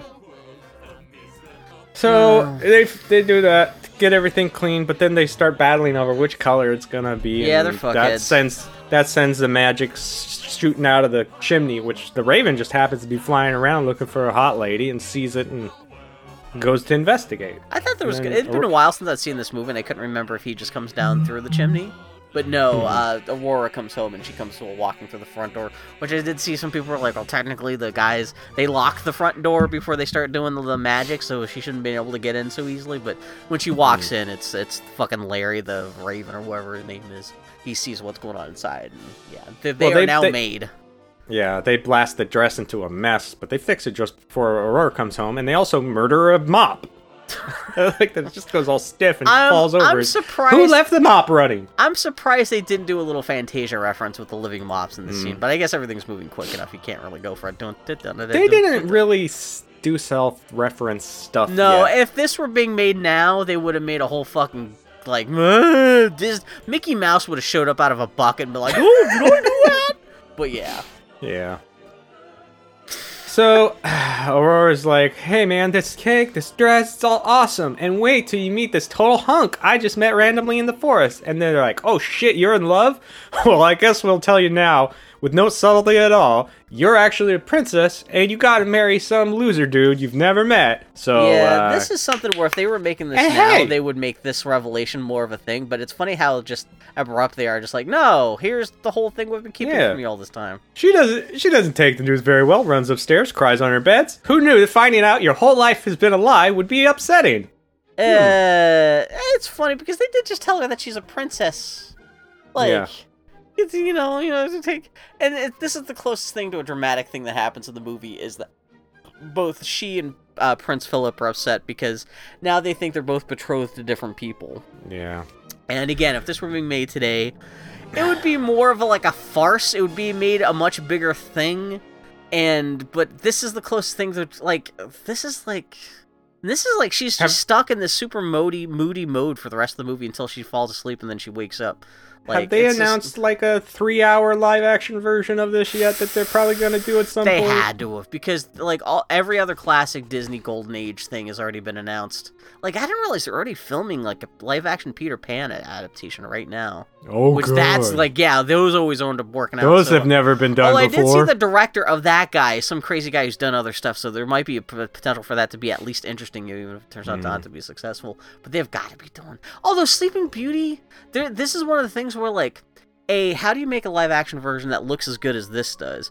B, but there is plenty of room to fix up the story because, like you said, the story is the weakest part of this whole thing. But, or would that clash with their Maleficent movies? Oh shit, I didn't think about that. Is that you know what? That may be it. Maleficent may be taking a that might So maybe that might be your answer right there. They already did Maleficent, so they don't want to fuck with that shit again. Yeah, because, even if they just did, Sleeping Beauty straight, you need I guess they could readapt Sleeping Beauty, but, maybe, you just do another wholesale adaptation. It's not an adaptation of the animated feature. It's another retelling of Sleeping Beauty, so, it's an evil fairy, but it doesn't have to be a Maleficent. But then again, that's so much... I don't think they can get away with that. Maleficent is just... Nah. But maybe we'll find out why they haven't announced that yet, because Disney's asking themselves the same questions, but... Yeah. Oof. So, King Stefan's a little worried about as sunset gets closer and closer, and King Hubert is stuffing his face, telling him not to stress. Oh, so Stefan that's Aurora's after all, dad. Okay, yeah. Yeah, after all, the sun's almost set. So, Hubert brings in his special wine and his drunkard to toast, while the servant sneaks some booze himself. I forgot this is killing time, the scene. This Scumps? looks yeah. What's a scumph? What's the context for that? They're toasting scumphs. What's the voice actors scumphs? make a mistake and they just kept it in the film? What the hell was a scumph? Yeah. I don't know, but they toast scumphs. Yeah. And then Here's what the scumps means. Sleeping Beauty. Catch that while In a watching classic that. scene from Disney Sleeping Beauty, the King Stefan and Hubert sings the Scumps song, also known as the drinking song, in which they congratulate themselves. Oh, okay. The king clearly uses the word scumps as drinking toast. Hey, thanks for not answering the question at all, asshole. They typed in the word scumps 5 times without actually telling anyone what that's supposed to mean. Great. God. Well, I guess it's a mystery. Yeah. But the big thing is that the fat king, he gets drunk. Everybody gets drunk. I guess everyone generally gets, but there's a bard there who gets all spoony because he's all fucking as they're pouring out the booze, they he sticks his loot under the booze and he's drinking from the loot, and yeah, this is I've seen Disney people talk about how this is the Disney film where they didn't feel like doing cartoony gags, but yet here's some cartoony ass fucking gags. Yeah. This whole scene is just here just to kill time. Which is fine. I thought Which is fine. It's not like the end of the enough. world, but yeah. I guess this is setting up the idea that just reminding people that Philip and Aurora are betrothed, and just I don't know, but especially with this with the king waiting for his daughter to come home, you think there'd be this would be a little more of an emotional scene, but it's mostly about a fat guy pointing a fish at a skinny guy. So Hubert's like, check out this castle I made for him. It's 40 bedrooms, yeah, nothing big. okay. Yeah. And they'll go to it tonight and start banging, because, man, we gotta have grandkids. We're getting old. Stefan's like, damn, man, I ain't seen my kid in 16 years. You want to get her laid already? Just chill out. Give me some time to meet my daughter. Damn, man. I mean, shit, she doesn't even know she's a princess. This all might come as quite a shock. And he's like, shock? You think my son's a shock? What's wrong with him? And they gotta be drunk. They gotta be drunk. They just didn't make them slur their words. Has Prince Philip's dad just been living at the castle for the last 16 years? Like, what the hell's also Maybe. going on, too? But yeah, I I don't can know. see. Did they say that this is that like they're getting ready for a celebration to welcome? Cause wait, do they know? Yeah. I can't. So okay, so yeah, the Aurora's Or at least dad celebrate knows the that sun they should setting. be coming home. Yeah. So he knows that she. Okay, so he knows that she's with the fairies. So it's not like a thing that okay. Yeah, so they start fighting over, their kids. Maybe my grandkids don't want you for a grandfather and everything. Oh, they yeah, start that's fighting, right. and he unguards them with a fish, which makes them laugh, and now they're friends again. I do like it. It's It's diffused by the fact they just both laugh at the ridiculousness of the situation. Yeah. So everybody's happy now, especially the drunk loot mans who've fallen asleep inside his loot. And then Philip comes back home and is like, damn, Dad, you ain't gonna believe it. I met the hottest 16-year-old in the forest. I've never been so turgid in my whole life. I'm gonna marry the heck out of her. All right, I'm out of here later, Dad. And he rides off again. Well, why even go home? Just to piss off your dad? I guess What are you Aurora's doing? dad never told Prince Philip's dad that, like, hey, by the way, I've hidden my daughter, and she should be a hot 16-year-old in the forest. So you think Yeah. of anything, if he had done that, Prince Philip's dad would be like, dude, Also, she's did- super hot, and could she sing? Like, you Yeah. would put two and two together and go, oh shit, man. But no, like, this movie bending over backwards to create some kind of drama here, where like it's slightly mixed up motives of like, oh no, the prince, he's betrothed to someone else, and well, he does. It is funny that like Prince Philip does the Bugs Bunny thing with his dad, because his dad is trying to be all like, you can't be in love with a girl, you're betrothed to the Princess Aurora. And Prince Philip's all like, I'm gonna "Yeah." marry the woman I love. That's right. He'll Yeah. marry the woman you love. And yeah, his father's like, oh yeah, you will marry the person you love. He gets mixed around, and he's agreeing with Prince Philip without realizing, and then Prince Philip rides off, and his dad's all like, hey, wait a second, ah, shit. Yeah, there's a couple points, various points in here where his dad is moving them that I don't know how well or if you've even seen it. Oh yeah. That you can totally see the reference. They use the same reference footage for Friar Tuck from. Oh fuck! Really? Yeah. Well, Friar. There's a point where he yells and he kind of throws his hands up at some point, and Friar Tuck does the same thing. You mean Friar. they traced over the same footage for Friar Tuck and the Robin Hood? Yeah. Oh, okay. Oh shit! I guess we would be up to the point where like, yeah, so like, shit. Yeah. Okay. Yeah. Because I don't think Robin Hood necessarily stole. Or no, I was about to say I don't think they stole from the older Disney movies, but I know the whole Maid Marian dancing sequence is stolen straight from Snow White, so I guess they were pillaging from every era of Disney animation. Yeah. but And some asshole okay. online's like, rotoscoping! Traced it. Mm-hmm. They So should- the fairies. Go ahead. No, I'm gonna say there should just be a fucking like automatic buzzer and like built into every computer that whenever someone types in the word rotoscoping, it just zaps them. Just automatic. Like, yeah, you don't know what you pretty much guarantee if you're complaining about rotoscoping in an animated feature 9 times out of 10, you don't know what the fuck you're talking about. Yeah.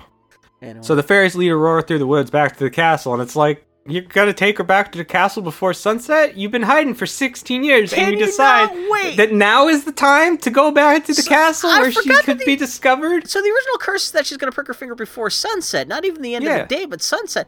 Yeah, seriously, wait an hour. Yeah. That's all you have to do. Like, Yeah. yeah, but no, they've got to But like. no.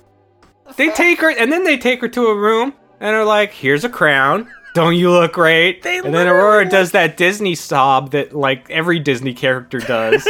They look at their sundial watch and go, you know what? There's only 5 minutes left before the curse can happen. Let's step out of this room and leave. Yeah, They let's even leave say her this alone. later. that they're like, oh shit, we shouldn't have left her alone. But they're Yeah. like, let's leave her alone so the curse can happen. We got to step outside for a minute while she's bawling her eyes out. Let's leave. Guys, you're fucking up here a little bit in 13 Oh, different real ways. good. Yeah. Not surprisingly, Maleficent rolls up and is projecting a ball of life, and it's like, Man, hey, when come she on, shows baby. up in the like, there's a fireplace. Well, it's great because like Aurora's alone in a room. There's a fire going on. The fire puts itself out, and the camera zooms in, and like there's a little bit of like new flame that pops up, and like I'm watching it right now. Like, yeah, how they have her fade in is like her eyes are glowing. It's just really fucking nice. It almost looks like she's like a burn on the back of the fireplace. But yeah, there's green fire, and man, they do some great color work where because Princess Aurora is now lit by the green light, her skin looks like super Dawn of the Dead, like bluish green, and like the coloring of just even like the rest of the room is kind of like bathed in a green light, but the coloring on Aurora makes you go, oh shit, like shit's fucked up. When now. she Something's sets up, wrong. I believe this happens when she sets up and like her cloak falls down. That looks great. Yeah, it's just Great little it's good things. animation, especially because I could see they may have this may have been a little bit of daunting character animation moment because the last thing you want to do is have your character kind of turn into a zombie. Because I know this is one thing Disney animators were always terrified is the character quote unquote looking dead. If they're not always like moving and like doing like so like the idea that like Aurora is just like being essentially like hypnotized and like slowly walking across the room, like trying to sell the fact that she's being hypnotized without making it look like she's just like a piece of paper, like a still piece. I mean, she's obviously animated and walking around and stuff like that, but like I don't know. There's a lot of factors you have to go on, and like still make her look like moving, appealing, but like make her hypnotized could be a little bit of a tricky thing. And of course, like the moment she's hypnotized and starts walking away, the fucking fairies are like, hey, maybe that was a bad idea. We left her alone in that room. Yeah. They hear something, rush back in, and they're like, Oh, why yeah, did we leave that's her what it is. alone? And then they bang on the back of because the back of the fireplace closes up, and they bang on that till they're like, oh right, magic. Magic. And then they zap it and Come on, start guys. chasing her. And it's like, bitches, you can fly. What are you doing running around on your little You tootsies? could have shrunk down and flown through the key. Like what? Like you could have done anything. You could have phased and walked through the wall. But like they are exactly slow enough to keep from preventing Aurora from doing about what she's about to do. But yeah, so I guess they're like whatever room that Aurora was in crying in. Like, I guess that was only, like, a very tiny part of that tower, because there's this whole rest of this tower behind this secret door. There's, like, 15,000 rooms and stairs that the fairies have to go look for while Aurora is drawn into a very specific chamber, and a super jet black spindle Is this where suddenly the appears. king keeps his disfigured minotaur son? That's enough space up there. That's you almost kind of wonder, like, why is this much of this tower hidden? Like, what the hell's going on up here? Yeah. Yeah. So they run around, and then there's a spinning wheel, and the fairies say, don't touch anything. But Maleficent's like, touch that shit. And she goes, all right, and boink, she touches it. And there's a nice moment where she goes to touch it and seems to reconsider for a moment, and then she's like, yeah, okay, because no, the I'm gonna fairies are super like, touch don't it. touch anything. Yeah. And she sticks out her thumb, and it's like very delicate, like boink, and like that moment that happens, everything just changes. It's great. And so the fairies run in there, and Maleficent is like, hey, it's you assholes. Thought you could beat me, the mistress of all evil? Well, here's your stupid princess. Look, haha, she's dead as heck. I was standing right on top of her. You didn't even see it, 'cause she's unconscious on the floor. Well, I guess she thinks she's dead, She right? changed into a background painting. It is weird that she's suddenly like nice and airbrushed. Yeah. Yeah. Well. Elsewhere, Herbert tries to tell Stefan about his son being in love with the peasant girl, but the sun sets and everybody throws a party and they shoot fireworks off and they're all, yay, we almost made it, whoops. Maleficent reveals the body of Aurora and the camera pans over to show the last gleaming of sunset disappearing behind the horizon. It's over. And like, man, the fairies are fucked up so fundamentally. King Stefan would be absolutely justified in strangling the shit out of all of them now. 16 years without his daughter, and they fucked up this badly at the last possible moment. Yeah, it's so crazy. It's almost like Maleficent planned it that way. Yeah. Thought you fools could get rid of me that easy. Although I guess Maleficent thinks she's dead, though, right? Because that's why she just leaves. Yeah, I don't. No, she knows about the like true love's kiss thing because she takes Philip later. and has her whole plan with him. Okay. It's So just the how much fairies- I've not paid attention to the story. I just watch it for the pretty parts, but yeah. The fairies she put there? Aurora in a bed with a rose in her hands Was and go Maleficent outside to watch the there? fireworks. Was Maleficent No, she there had to left hear already once. Merryweather. No, Oh, she okay, left. so, but yeah, okay. But yeah, I did see people like, fireworks were not invented in Europe until the Chinese came to in like 1892 or something. Also, dragons didn't exist. Exactly, yeah. It's fucking Disney. But also, people can't turn into tiny fairy versions of themselves and fly through keyholes. Come on, man. Yeah, exactly. Also, cartoons can't talk. They're drawn. Yeah. Also, there's no such thing as a square tree. They're in this. Man, you gotta So- add that to IMDb trivia just to see if people how upvoted it gets. Yeah. So the fairies are like, man, everybody's gonna be so sad unless they make it so no one actually knows. So the fairy go around, giving everybody sleepy sheepies and What falling the asleep. fuck? This is the weirdest thing. We've made a fundamental mistake. Instead of owning up to that mistake, what if we just knock the entire goddamn kingdom unconscious forever? Yeah, for at least Which- 100 years in the actual story. Yeah. That's a flex. Like, what are they just gonna do? Go back to their cottage? Just like go back to making cakes and stuff? And like, they're just gonna live all alone in this kingdom as everyone just like Are the fairies just counting on, like, maybe when they die of old age, like, the spell will be broken and, like, they just won't have to, like, confront anybody about what they did? Like, what's their plan here? Again, I don't want to get too CinemaSins, but it's a little bit like, oh, cause even though I had seen this movie before, I had misremembered that the sleeping curse was placed by Maleficent. It's funny that's the fairies doing it just to cover up their own mistake. It's really weird, but yeah. I think it's kind of well, we don't know how long it's going to take to fix this, so we'll just put everybody to sleep, and if it gets fixed, they'll wake up, and if not, I guess they'll just sleep forever. If it seemed like they had any kind of a plan about how to fix this before they did this, it seemed like it'd be a little bit less callous, but, like, the fact that their first instinct is like, oh shit, we fucked up. Let's just knock everyone out. That also kind of fits with Flora's whole personality, though. How many times have they knocked out the entire kingdom? How many times have they fucked it? Like, just keep on. Yeah, she says, we'll put everybody to sleep, and Merryweather says, oh, again with this. Please, jeez. Like, it's a good thing that this kingdom doesn't have any communication with the outside world. Otherwise, they would find out that everyone in this kingdom is at least 500 years old. Because this is actually the third or fourth time they've had to knock out everyone for 100 years so they could fix some kind of mistake that almost ruined everything in the kingdom. Yeah. Anyway. So, Disney loves pixie dust effect. There's something about, even though that must have been a bitch and a half to animate, it's like Disney's like, guys, I can't come unless there's at least like a dozen shots in this movie with pixie dust in it. Come on. Yeah, because that is, man, just even watching it now, somebody had to pay. That must have been like 2 or 3 people's full-time job just to like sit there with a paint pen just going dot dot dot dot dot dot dot on the cells dot dot dot dot dot dot dot dot dot dot dot for like 6 months. Yeah. So Sleepy Herbert tells Stefan about his prince falling in love with some peasant girl he met in the forest, and Flora's like, she hears that and is like, fucking baller, let's go get that prince and have him smooch the heck out of that girl. Elsewhere, the prince is riding back to the cottage for some Netflix and chill. He knocks on the door, goes inside, and he's attacked by the hired goons. He fights them off for a little bit, but then he gets overwhelmed. Yes, sir. He's immediately tied up. I know some people have seen this and been like, oh, this is my sexual awakening. Being fucking, like, the fucking Prince Philip being tied up. And, fucking Maleficent steps out of the dark inside the fucking cottage, and the way she's just like, She does give this look of like, this is what I like. Yeah, I caught a prince.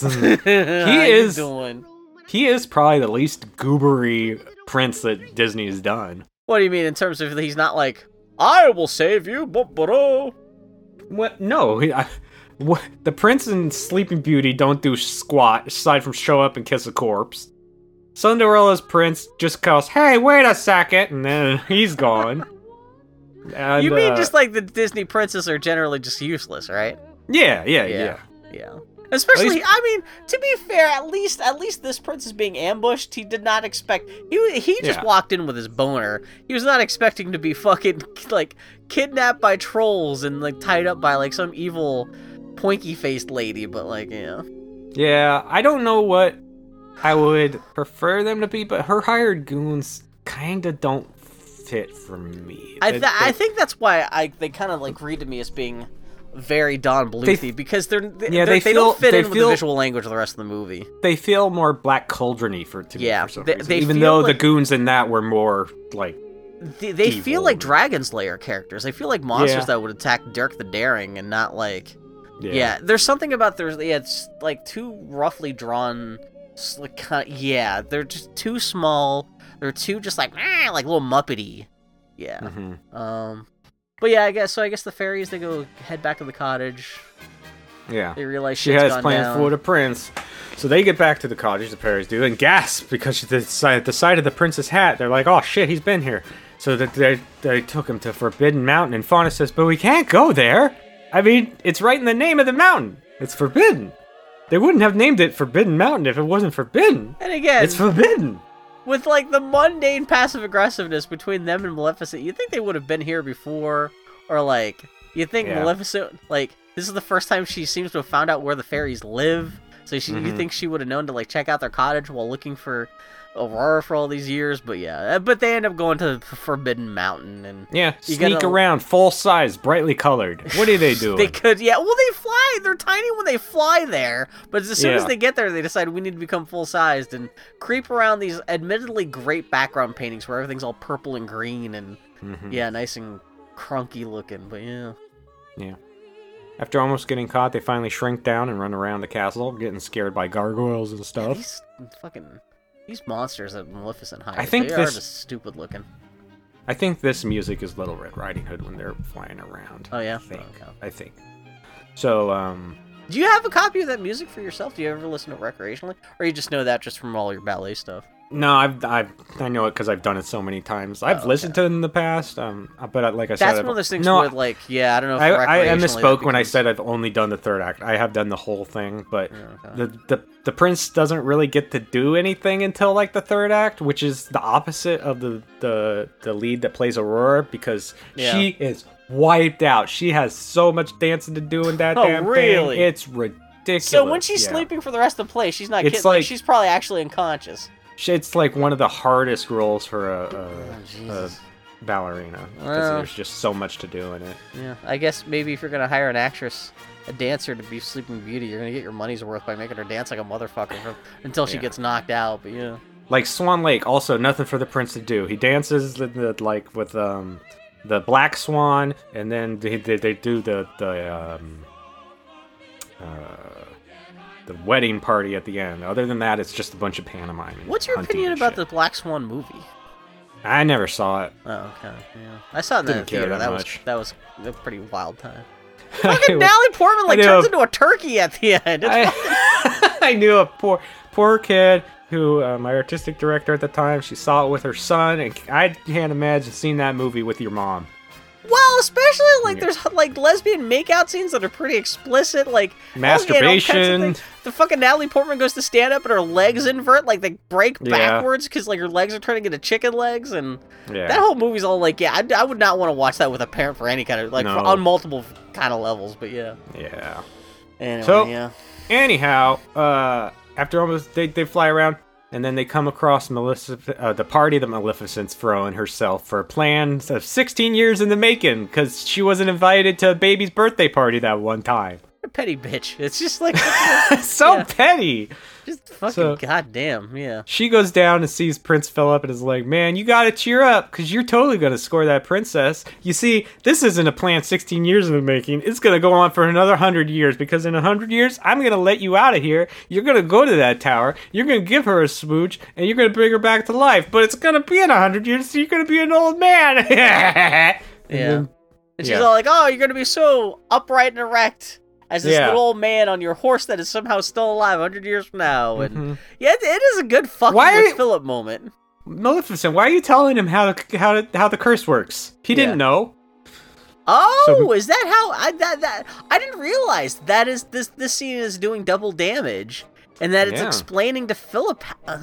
That's actually pretty clever. While it's also working in the 100-year gap thing from the original story. That's actually pretty clever. That's actually pretty good screenwriting. He tries to punch her, but he's chained up to the wall. But he does tries. get up to mock the shit out. Yeah. Yeah. Meriwether's like, why you? But the other fairies pull her back. But the Raven hears that, so he gets suspicious. After Maleficent leaves to sleep on her Casper mattress, use the coupon code of a couple of assholes, get 2% off your next order. The fairies go in to free Philip. No time to explain, but they do give him a shield of virtue and a sword of truth. Why do they give him a lightsaber and a shotgun? Like, give him something real to help. Yeah, but yeah. So They they lead just him let him out. go. That's as simple as that. And somehow his magic cape comes back and everything like that. Yeah. But the Raven spots them, starts screaming, I was leading the wondering hired how- goons to attack. I forgot why they had the Raven get all suspicious, and it's only because, like, just so he can raise the alarm, so they have to fight their way out. So you get this action sequence, yeah. So, God, yeah, these the fucking minions Raven- are terrible looking. yeah, the Raven directs them to drop boulders on them, but the fairies turn them into bubbles. It's And so cute. they turn the arrows into flowers. Mm-hmm. And they free his horse, and they take off running, and they try to dump oil on him, but it gets changed into a rainbow. Meriwether's had enough of this asshole Raven squawking around, and she blasts the shit out of his asshole, turning it to stone. Maleficent comes out and is like, "Shut up! I'm trying to get my drink on here and find my bliss. What are you doing? Oh, what are you doing? No." I guess her magic isn't powerful enough to change him back. I guess that's it for that Raven, huh? Yeah, she's got other things to worry about right now, because he jumps over a bridge that they're trying to close, and Maleficent tries to give him an old zippity zap, but he escapes all of her attacks, and she's like, nah, this will not stand. This will not do. And she makes a huge valley of thorns pop up around the castle, but he's like, fuck this shit. My sword cuts through these things like butter. Zip, zap, zoop. He's damn determined to get That poor horse. fine lady. Because even Yeah. if sword can cut through those briars with, like, butter, yeah, that doesn't help that horse have to go through all this shit, but yeah. Yeah, in the documentary, there's the guy who animated all that stuff is like, I've heard complaints that people say are like, how'd the horse get through and everything. And he's like, you don't have time to think It's a about that fucking when you're fairy watching tale. it. Yeah, it's a, Yeah. So he gets through and damn well cuts through.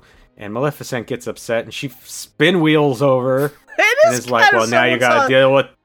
Someone just came back from the 4th of July break, and they were like, Yeah. hey, you know what? We haven't been able to figure out what Maleficent's going to look like as she's flying to the castle, but whatever. We're just going to do this, yeah. Yeah, now It you is gotta great, deal though, with when me. she lands and she, like, bursts, like, she lands in green flame. It's definitely one of the best Maleficent shots of just, like, all the translucent green flame. She lands on the bridge in between Prince Philip and the castle.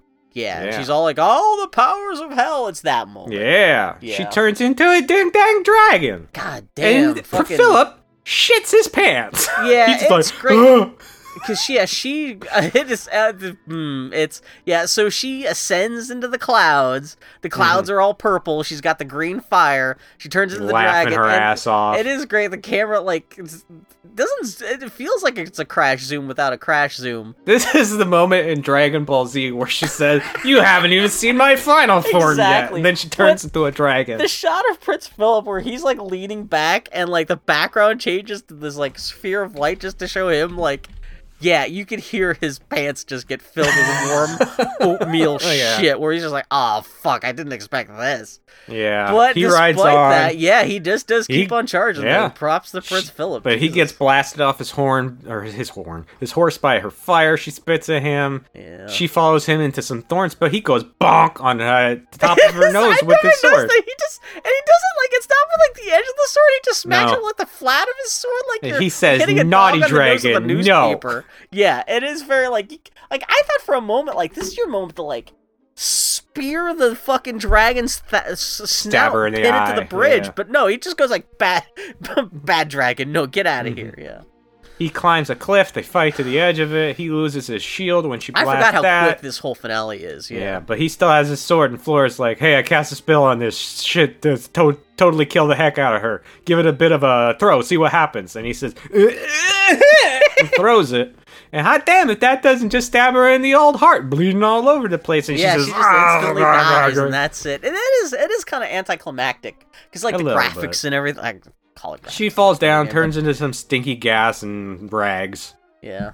But that's a bit anticlimactic, but it's more. I mean, at least you get to see it. Which, you get to see it, but it is very kind of like he just throws the sword, she falls down. Somehow Prince Philip is not like knocked down with her, even though she practically falls on top of him. And then like the horse shows up and goes, "Oh hey, sorry, I got stuck in the briar patch for a second. It took me a while to get here." But like, yeah, he claps his hands together and says, "Smooching time." He does the whole, like, he rubs his hands together and starts licking his lips and starts doing, like, a little shuffle dance. He's all, And they actually show him, he's, like, walking up to the castle and he's doing this, like, whole, like, He's, like, undoing his pants. He's like, gonna get the, Yeah. He runs past all the sleeping people in the castle, but then he backtracks a little bit. He's kicking people in the head, walking on faces. Takes his dad's hand and puts it on King Stefan's ass. This is going to be a funny practical joke when they wake up. He goes to the tower, gives that girl a smooch. She opens her eyes and says, and then half an hour. I don't know if it's the original painting or if someone edited the screen cap of this, but because like when she opens her eyes, she's still it's obviously kind of like she's like background. Like they obviously animated the eyes, her eyelids separately. So there has to be a cell out there of her with her eyes just like wide open, like and someone did an edit of that. It's fucking hilarious. But yeah. Oh god, I love sleeping. I love cartoons. Anyway. So half an hour later, they come out of the tower and everybody starts to wake up.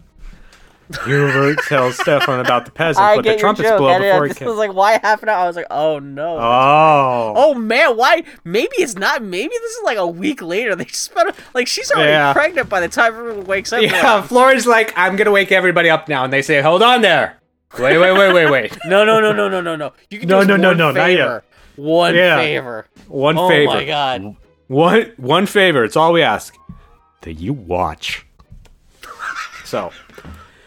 You guys they come down wipe the stairs. The cum from our buttholes. You guys get to watch and clean up. Yay! So the trumpets blow, and the happy couple come down the stairs, doing their belts, fixing their pants.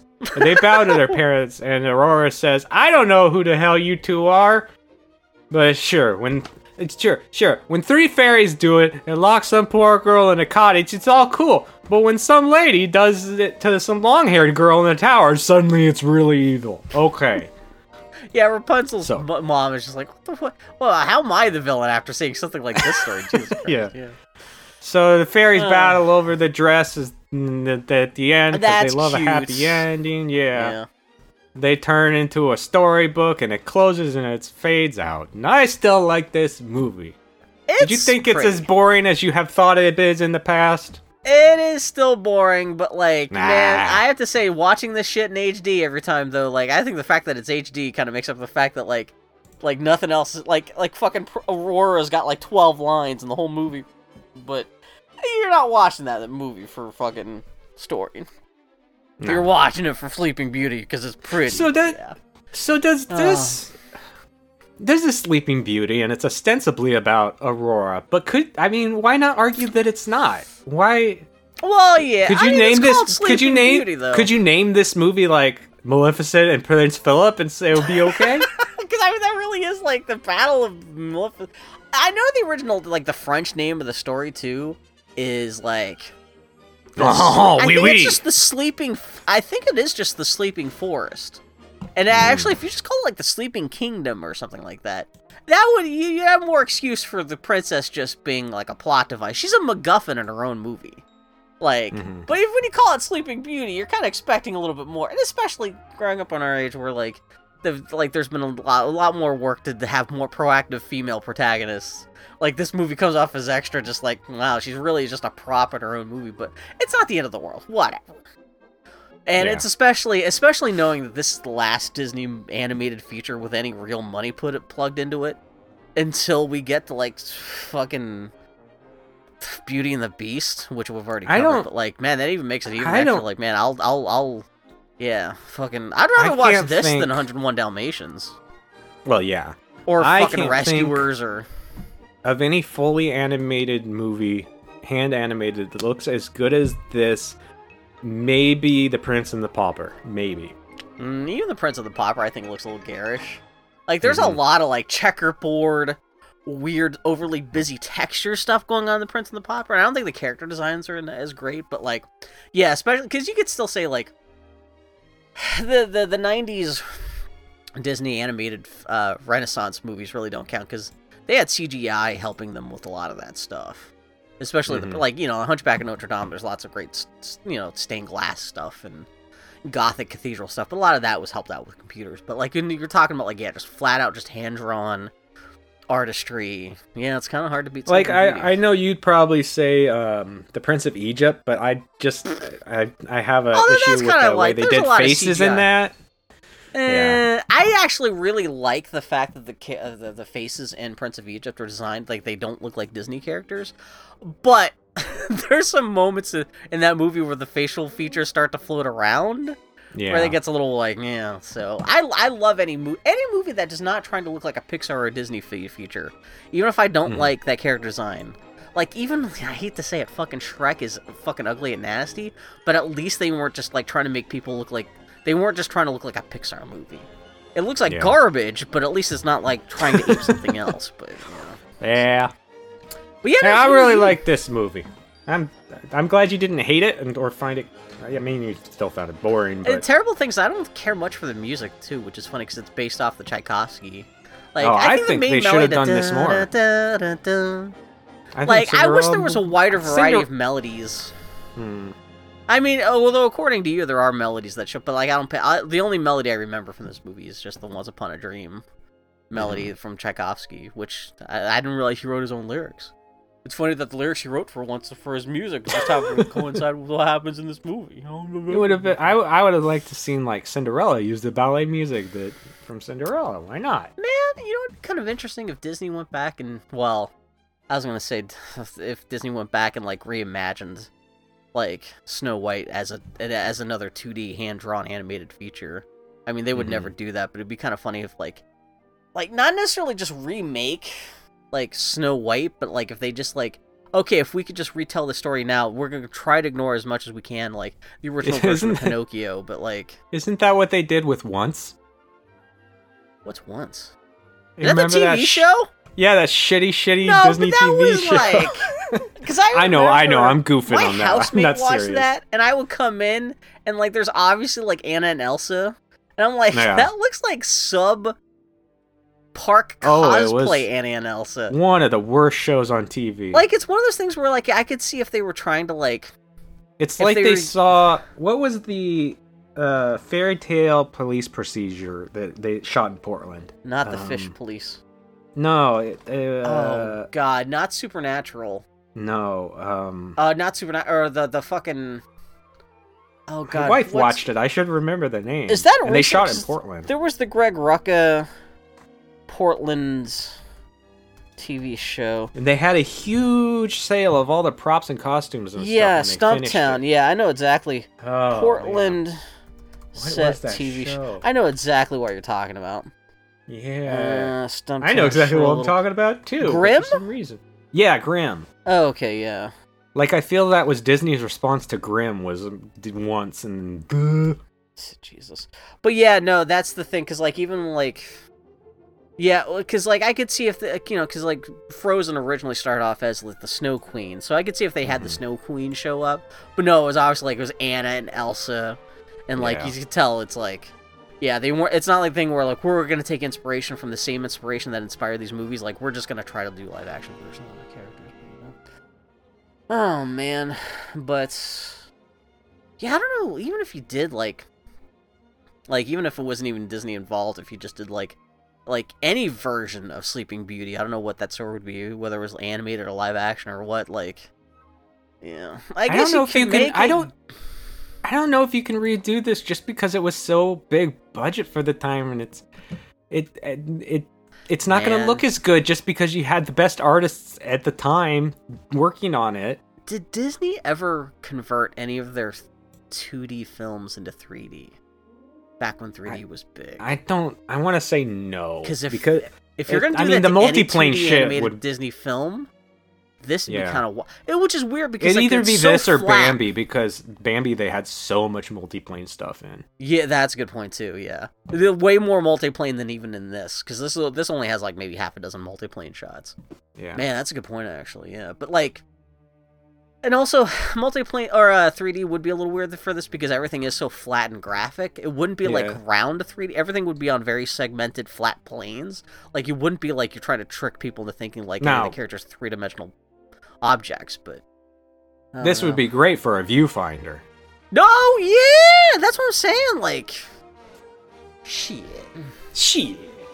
Actually, Mm. a CGI remake of this, Mhm. where you're still trying to emulate the Ivan Earl. I don't know What? if you could do that though, because like how Hey. can you make those square? It's gonna look like Minecraft with all those square trees. I don't understand why. I don't know. You see some of the shorts on Disney Plus that like Pixar's put out and stuff where it is like it kind of looks like a painting. Why haven't they done that yet? They keep sticking to these boring like Pixar style or the boring Disney Well, styles. that's- Why can't something look like an oil painting yet? Why don't they do it? That's one of the things where like I appreciate, even though Disney had almost nothing to do with this movie outside of saying, hey, we're gonna make sure this is at least one movie that looks like the concept art. Like, again, I wish Pixar or Disney feature animation CGI stuff would try to do that. That's the thing that killed me about Tangled, because that was the whole point of that movie, was like Glenn Keane was trying to make a movie that was going to look like a Renaissance painting. And, well, no, I guess it's not Renaissance, but like a 17th century, 18th century oil painting. And the finished film just wound up looking like everything like I love Tangled, but like they didn't even try. It's like they totally gave up on that. And like, well, then that's one of the things I do like about Sony with like the Into the Spider-Verse and even Mitchells and Machines, where they're not necessarily trying to emulate, well, I guess Spider-Verse to a certain degree, with like its dot matrix color stuff. Did try to emulate some kind of comic book printing look to it, but at least it's any.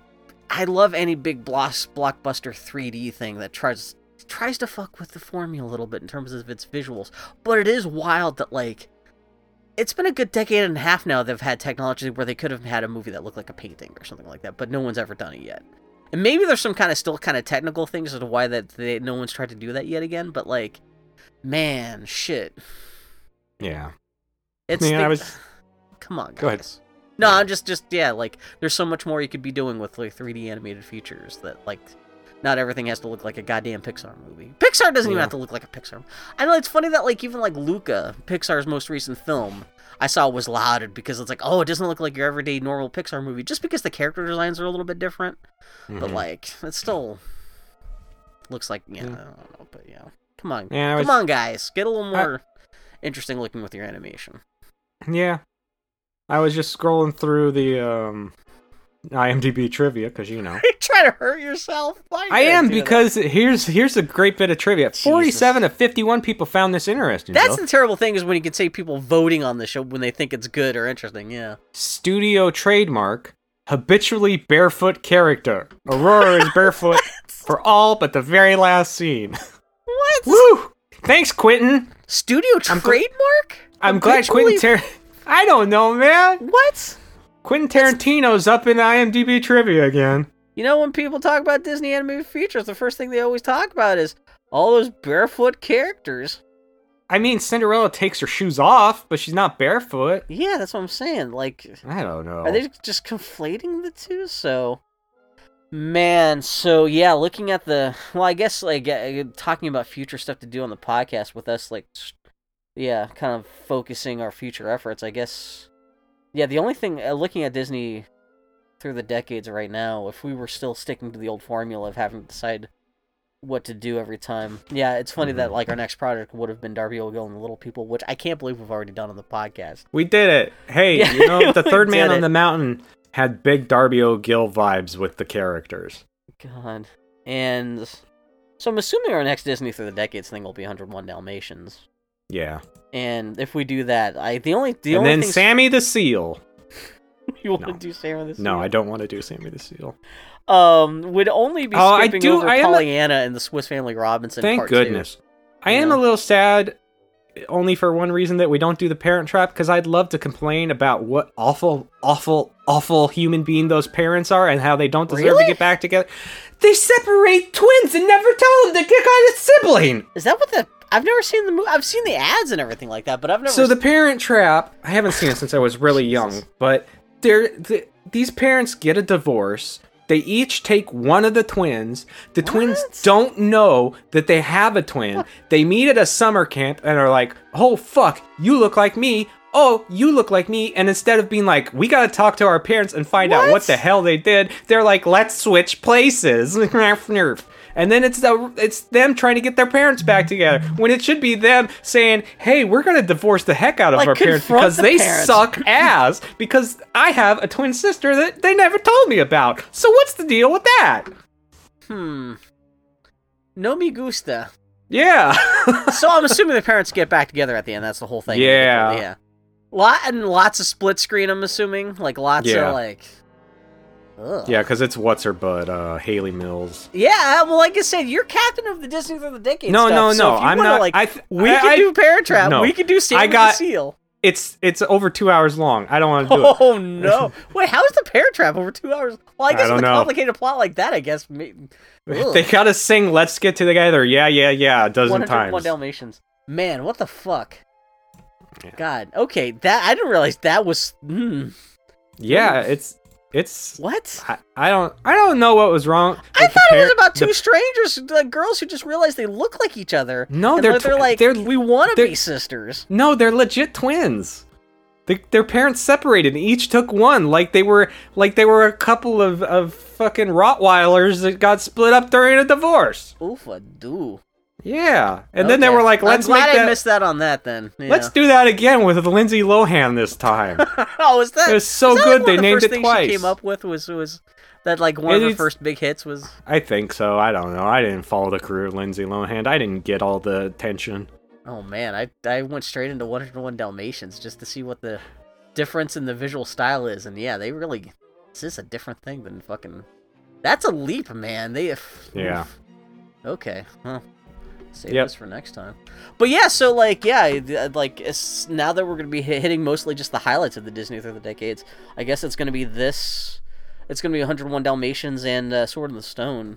Yep. Are the next two things we're going to be doing on the podcast. So then Mary Poppins. You're real close to your. You're really close to your getting your movie in. Oh shit! It is. The next three things are 101 Dalmatians, Sword in the Stone, and Poppins. Yeah. Oh shit, son. Mm-hmm. I'm not going to complain about that. And then after Poppins, it's Jungle Book. Yeah. Oh, and that Poppins is going to be the last Disney is Alive era thing I'm going to be talking about then. Shit. Okay. But do we have anything else to talk about Sleeping Beauty? We talk about next week's episode. I'm trying to think if any other trivia I've ever heard about this movie or anything like this. Like, I can't think of any. But yeah, it is pretty. I had no idea that you liked it, or I don't remember having any idea that you liked it that much. That's more what it is, yeah. Yeah. There's nothing to hate about it, but other than just like, I'd rather watch it. I'd rather watch it than Cinderella. I'd rather watch it than Pinocchio. Yeah. I'd rather watch it than pretty much the Jungle Book. I'd rather watch it than 101 Dalmatians, the Aristocats. I can't think of much I'd rather watch over Sleeping Beauty, given the option. I think I might like maybe Pinocchio. Not even to watch, but if just to like have it on the background just as a visual. I love how Pinocchio looks so much like an old Arthur Rackham, or like there's something about like that 1940s trying to emulate like 1700s like watercolor kind of look just really appeals to me. But like that is like Pinocchio is kind of the apex of that. But yeah, Sleeping Beauty's the best looking classic Disney film. What do you think is the best looking Disney animated feature in general? Like besides Sleeping Beauty? Yeah, like and like from the 90s or the old stuff or anything like that. Like, well, it's I don't. No, I have we're not talking about the CGI flicks. I have a real nostalgia, and if we're talking about I know some people don't like it, but I really, really, really do like the rough style of like the late 60s, early 70s. It's definitely stuff a look. They do. Yeah, it's like, not I really bad, like but the way different. the Sword and the Stone looks, because they are going for something different than Disney. Yeah. But and I also like the way the Disney, yeah. the 70s Winnie the Pooh's look, how it really looks like scruffy pencil. So much so that they kind of emulated that style for a later Winnie the Pooh. On the list of 14 movies, when I was counting things out, I did count in both Winnie the Pooh movies. Oh, okay. So if you want to tackle those things. Probably just one of them, the more Yeah. classic one from the 70s. Yeah, because they did, I think there's one in the 70s and one in the 80s or something like that, I can't remember. There's been Yeah. a couple. There's been, and one they did one like 10 years ago that no one saw. Yeah. That was very specifically, like, they did, like, the line art to look like, I think they did, like, drew it on Cintiqs with, like, rough digital pencils to try to emulate that whole Xeroxed pencils look. That it becomes that's the whole thing with the 101 Dalmatians next time, but yeah. Yeah, but aside from Sleeping Beauty, nothing's looked as good as that. Yeah. Nothing I have looked makes me look at the backgrounds and say, "Damn, those backgrounds like, pause look the good." movie and just like, and like I said, watching that for the first time in Blu-ray was like, holy shit! Like, just like that was like seeing Sleeping Beauty in HD justified just Blu-ray as a format to me, and just HD television in general, just because it was like seeing shit that I had never seen before in any viewing of that movie, just in terms of like every little leaf and the fact that you can tell like the sponge paint texture from like the other kinds of painting textures and techniques they'd used on the background, and so like just chef's kiss, Also, Aurora's hot, Maleficent's hot. That doesn't hurt either. Yeah, so, yeah. I like that Maleficent is really evil without being like unlikable. Is she the most evil villain? Because like Kingdom Hearts, like again, not say Kingdom Hearts. She does curse stuff, but like it depends on what you mean by evil. Because she does curse a baby, like, but powerful. also she does. Yeah, she does try to. Well, she doesn't try to murder a baby as a baby, but she does curse a baby. Yeah. Dude, I mean, in the Rescuers, the villainous in that does make a child go into a dangerous hole to try to find a diamond. Also, to he's like almost lets her get eaten by a crocodile or something like that. Yeah. And that. Also, man, that character design. Yeah. Grotesque, bony. I mean, Cruella de Vil does want to kill puppies, so yeah. Is 101 puppies worth in a baby's life, a human baby's life? Mm. Are we gonna start doing that kind of math? Like, which one's worse? Yeah.